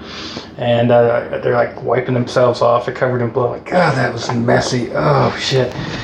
And Dean, one of the main characters, he holds up a bat wrapped in barbed wire and says, this old thing was one of Dad's favorites, though. Nice. Nuh-uh. Yeah. That's super cool. There is 2 things I want to talk about before we talk about our final character who I've been saving for last. Okay. The episode, I think it's the same episode where Rick and Can we pause it so I can go to the bathroom? We can pause it while we go to the bathroom. I'm going to leave that in there. Hour and 52 minutes, actually. So, the weird thing was the woman who showed up to see Maggie at the hilltop, Georgie. Yeah. With her bodyguards Hilda and Maggie. And they made the exchange for records for, what was it, the key to society? Is that what she called it? Let's see. Yeah. Schematics to kind of rebuild the hilltop and make a community that can live on. And then, of course, we had that weird thing happen that nobody talked about again. And then the helicopters, especially since Anne, or Jadis, was trying to signal the one when she had Negan captive. Because she had a flare. She did. And she was trying to wave it. I'm here. So, what do you think about both of that? Okay. First off, the helicopter thing, I'm going to go to kind of pissed me off. Because I'm like, you don't bring up something like that. What episode was that even? The helicopter, that was the episode where she had Negan captured. So we're talking about... And I think we had seen the helicopter at a different point in season 8 too. Rick had seen it. Yeah. And Rick's like, what the hell is the helicopter going? And he thought it might have been the Saviors or something that might have had a helicopter. And they mentioned that the scavengers had a helipad or whatever. Mm-hmm. So I feel like if they're alluding to something, they're doing a piss poor job of it. Yeah. Because I shouldn't be angry after looking at that. I mean, I'm looking at this helicopter leave. I'm like, okay, so we're going to get at least a bare bones explanation or something. No, never brought up again. Yeah. I'm like, I think it plays into the flash forward that we're going to get going into season 9. Mm-hmm. I think we'll see some of those things executed as far as the rebuilding of Alexandria and the hilltop and the kingdom and things like that. But as of right now, we haven't seen any helicopters or airplanes since like season 1. Yeah, season 2. Season 3 is when the helicopter went down, and that's when the governor went to go see the helicopter went down. So overall, it's been and then 2 Andrea years. and Michonne. 2 years? Yeah, it's been more than that. Yeah. In showtime. Yes. Yeah. During the show period. Mm-hmm. And in 2 years, we haven't seen any other kind of help. To just bring that out of nowhere, it's kind of pain. It's kind of a what? And it's one of those things. I'm like, Jesus Christ, guys. I almost feel like at that point the show was turning into Lost a little bit. Kind of was. Because I'm like, why is there a helicopter now? Like, let's not get too wild here. Yeah, it's like I'm interested to see what the explanation is, but yeah, I mean, if there's just because again, the whole scavenger thing was weird because it was like, oh, we found this. She's like, oh, we found this place. We built it up, and then she goes in her room and it's like I said, it's this nice, clean, walled inside of a container that's obviously been built professionally. It looks like. Yeah. She has modern luggage. Yeah. You know, it's not a lot in the room, but I almost wait for her to get her laptop. You know, can throw plug into the Wi-Fi. Yeah. You know, so I'm like, what are they doing with this? And I just think it's a weird point to throw that in the show. Mm-hmm. So it better have something really important to do with next season, or I'm just gonna say that was something stupid that they didn't know what to do. They didn't know what to do with. Waste special effects. And a helicopter, if they actually shot a helicopter. Yeah, that would have been expensive either way, I think. Mm-hmm. As for now, the car thing, while some people might say that's unbelievable, it's possible. Mm-hmm. It's actually, and kind of what I went back to the medieval thing and what I said about that's not something you just pick up from. Oh, like say if situation ends tomorrow, I'm not going to be able to go out and just plant a garden. Well, I mean, I could plant a garden, but I couldn't plant a field to feed a large community. Right. I wouldn't know how to rotate crops or till. Wouldn't know how to build a windmill or a water mill, you know, a silo to store grain and stuff. So, I mean, that was kind of a cool, nifty little thing. I wonder what they're going to do with that. It's weird that that's actually something that I thought was a pretty cool thing, even though that's probably a throwaway, the way it's sounding. Yeah. And the helicopter thing was kind of pissing me off. Yeah, I think the helicopter thing frustrated everybody, so you weren't the only one. Yeah. So we've covered a lot of ground. We talked about season 6, 7, 8. We talked a little bit about the upcoming season 9. The only character that's left, and if I left anybody out, you can complain to me, and me and Thomas will do this again. Because the plan is now that Thomas has made his podcast return. Plan is now, whenever Thomas gets caught up on things, that we sit down and kind of talk things over and talk out the dead. Dun, dun, with that no Hardwick. So, Carl Grimes. Carl. Yeah, Carl. I mean, obviously, I guess we haven't really talked about it much. We have not talked about Carl much. I mean, he was the huge death. The actor, let's see if I can remember the actor's name. Chandler Riggs. Yes. I remember Chandler. So. He was not expecting to die. Like and all of a sudden he got the script and he was dying. Mm-hmm. He had gotten bitten. So what did you think of the episode where Carl actually officially died? Because we found out, did they open the season with him dying? Or was it like, I can't remember it was when we found out he was bit. We found out he was bit probably... No, he got bit earlier. He got bit early in season Like season one or two. Or no, not season one. And Episode early in season 9 he got bit. We didn't find out until like near the end. But we didn't realize, because was it the mid-season finale that he might have died? Finale we found out that he got bit, and then they came back and killed him off. Okay. Yeah. Now we're on the same page. So what did you think of Carl as a whole, and how he died, and his role in all this? See, now that's one of those things. Remember when I was complaining when we first started about how they got real creative about the storytelling and the jump into time back and forth, and that's one thing I didn't mind so much, because he almost had nothing to do with any of the action going on at that time. He was just chilling out at the, if they could have jumped back and forth with him and I didn't mind that so much. First off. Second off, I'm glad they didn't drag it out too much. I was almost worried when I found out that he was bit that they were going to drag it out. His death reminded me a lot of how Bob died. After Bob got bit, and of course they cut off his leg. What do we used to call them? The Terminites. We're so clever. I thought they handled it in a similar way with how he had his time, but at the same time they got him out of the way. Yeah, pretty much. But unlike Bob, he had a lasting impact on the rest of the season and on all the characters. I will say that I was surprised that more characters. I mean, don't get me wrong. Like everybody, like when Maggie found out, she lost it, kind of. But Enid lost it, obviously. Daryl was kind of stoic about it, but he's also... That's kind of like his default mode. That's his default mode when something like that happens. Michonne and Rick obviously acted how they should have acted.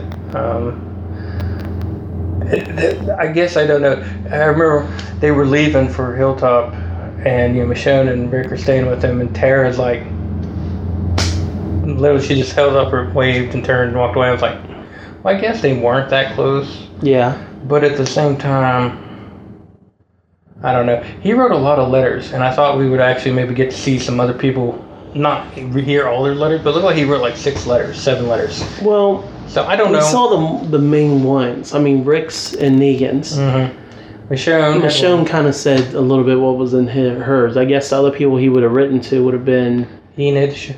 Would have been Enid. We never saw. Did Enid actually get one? I'm sure she did. I mean, it's one of those things that could definitely happen off screen, but... So I'm going to say Enid got one. He probably wrote one to Carol. And Judith. For her, and Daryl. I think he would have written one to everyone who he was with the longest and who he became the closest with. I don't think... he might have written one for Maggie. Yeah, him and Maggie never really... They didn't spend a lot of time together. During a lot of this. Right.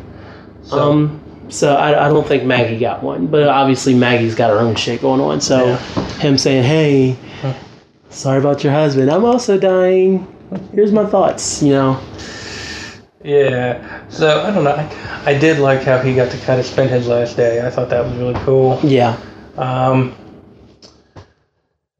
Damn you, Sadiq! No. I was about to say, how do you like how he got bit?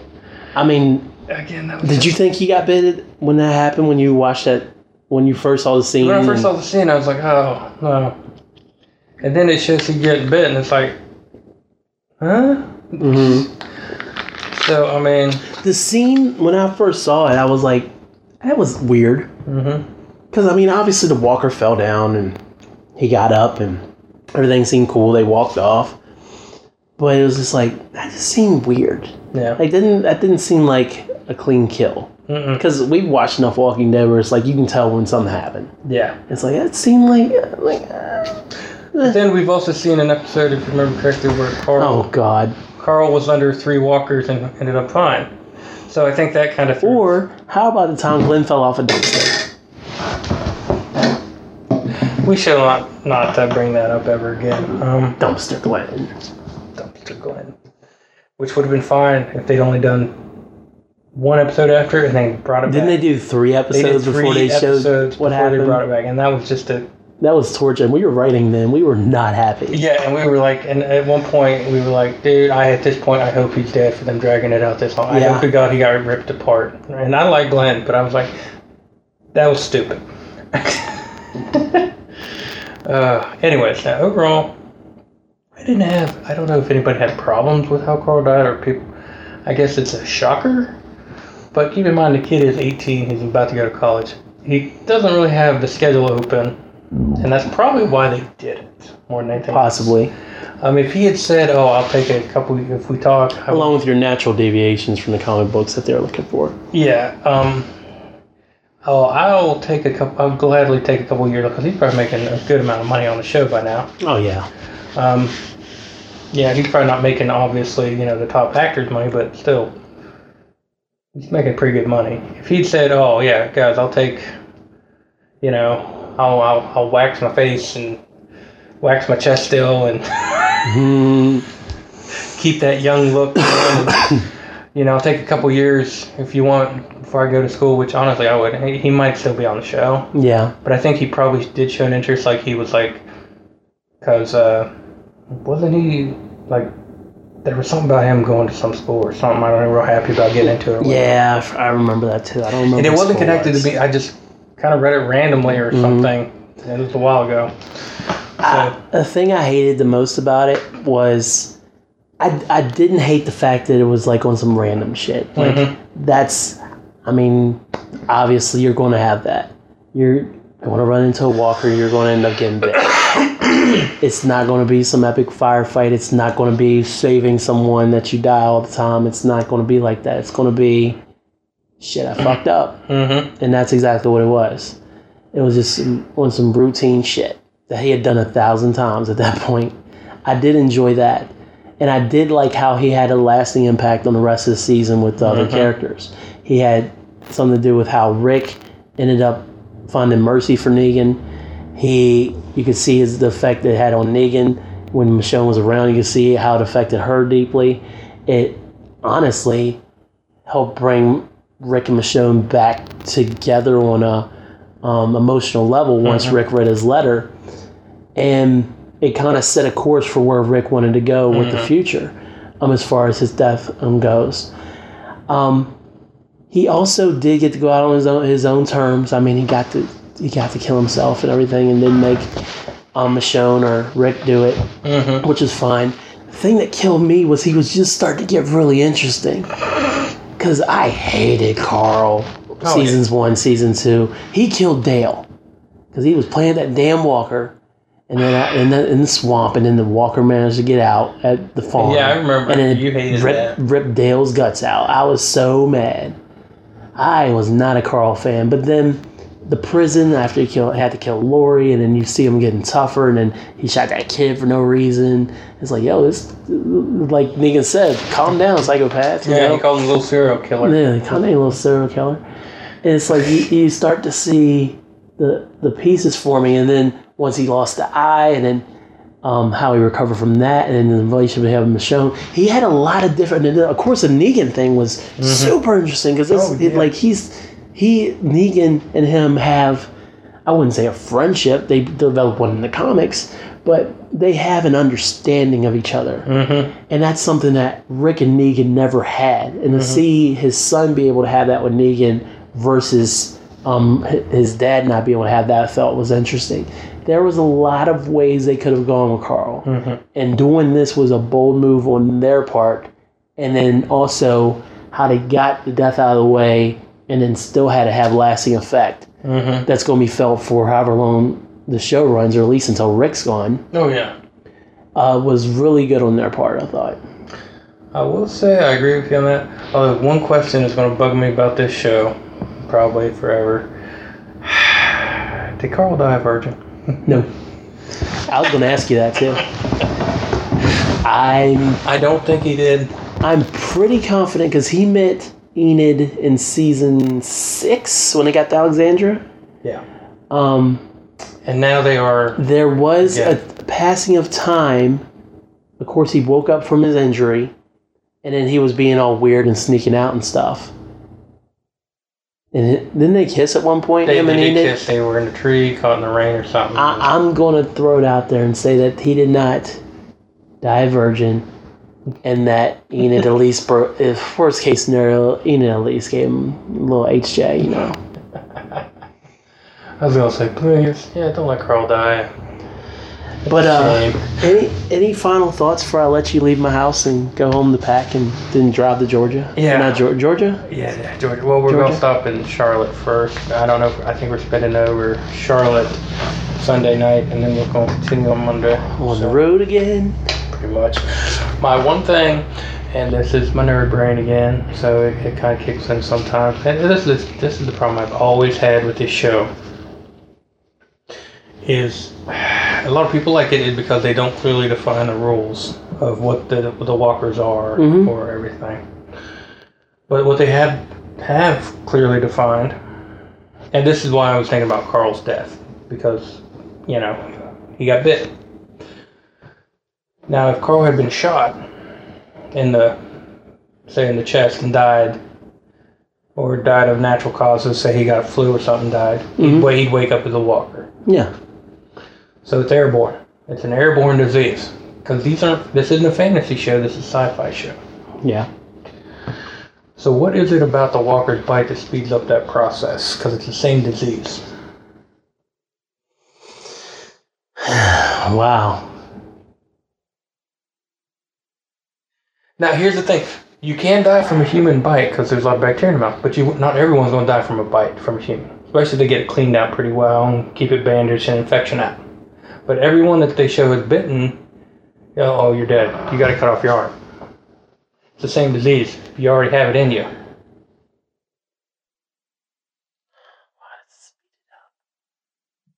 I thought I brought this up a long time ago, but I think you had, but I don't think you ever wrote it into the column. That's something that's always been on my mind. It doesn't take away from the show for me, but it's just something that does kind of bug me once in a while, and maybe it'll keep you up for a couple extra hours. Because when they die normally, they awaken. They do awaken as a walker, but then there's always that thing about we've seen people turn really quickly, but then you've seen people like, let's say Andrea's sister, when she died, she took all night to turn. She got bit. Yeah, that's what took her so long. She Yeah. got bit by on her leg. She got bit by a walker, and it took forever for her to turn, and Andrea put her down. But we've seen where, let's say the general process for someone to turn a walker, we've seen Shane come back hella quick. He came back under 5 minutes. I feel 5 minutes, it's 10 seconds. Yeah. Because think about it, because Rick stabbed him, and then he turns, look, and there's Carl, and then Carl raises the gun and shoots, and because Shane's standing right behind him, immediately. Yeah. Did he have enough time to bleed out? Kinda. Yeah, that's a good point. Like I said, that's just one of those. That was just. I think that was more for effect. That was just more of a this motherfucker's really gonna kill Rick no matter what. He ain't gonna let me and the zombie stop him. A Walker. Sorry, zombies don't exist in the Walking Dead universe. That's why nobody knows what's going on. Damn, I cannot rationalize why the bite would speed up the process and automatically kill you if you already have the disease in you. Because how many times? Well, maybe it's something about if you're already infected. Maybe it's something that meeting the infected makes it speed up and more instantaneous. Maybe it's a chain reaction. See, I've thought about that too, but there are diseases that have two variants. They have a bloodborne, which is essentially what the walker bite is. It's a bloodborne disease. Mm-hmm. And then there's an airborne. Now, bloodbornes tend to be generally deadlier. Airborne has a higher spread rate, but less people die from them. Now, that's true. So that's the only way I can rationalize it, is there's two strains of the walker disease. Bloodborne and airborne. That's the only thing I could think of. I guess the only person who really know would be Robert Kirkman. I just thought I'd bring that up because this kills me. Everybody's eating and being happy. Oh, man. Morgan. Big Red. Who's that on the end? Is that Maggie next to them? Yeah, Maggie and their kid. See? Who was next to Maggie? That I don't know. I didn't recognize that guy unless it was Aaron? Nicholas. Or Nicholas. It was probably Nicholas. It's a dumbass. Let's say there's two strains. That's all I can think of. My head's gonna start hurting. Alright, man. Well, I'm going to let you get off here. Thanks for talking out the dead with me. Oh, yeah. Wait, what time is it? It's 11:30. Oh, it's not that bad. I thought I was going to... Oh, let's do another hour then. Well, no, I do need to pack. Yeah, I think we covered everything we wanted to. This has been Hyphen Nation. You can find us wherever podcasts are sold. Thomas, anything you want to leave the people with before I let you go? I have no words of wisdom tonight. It's too late.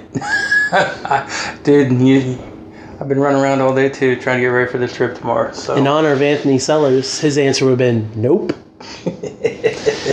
All right, guys. Appreciate y'all listening. Thanks, y'all.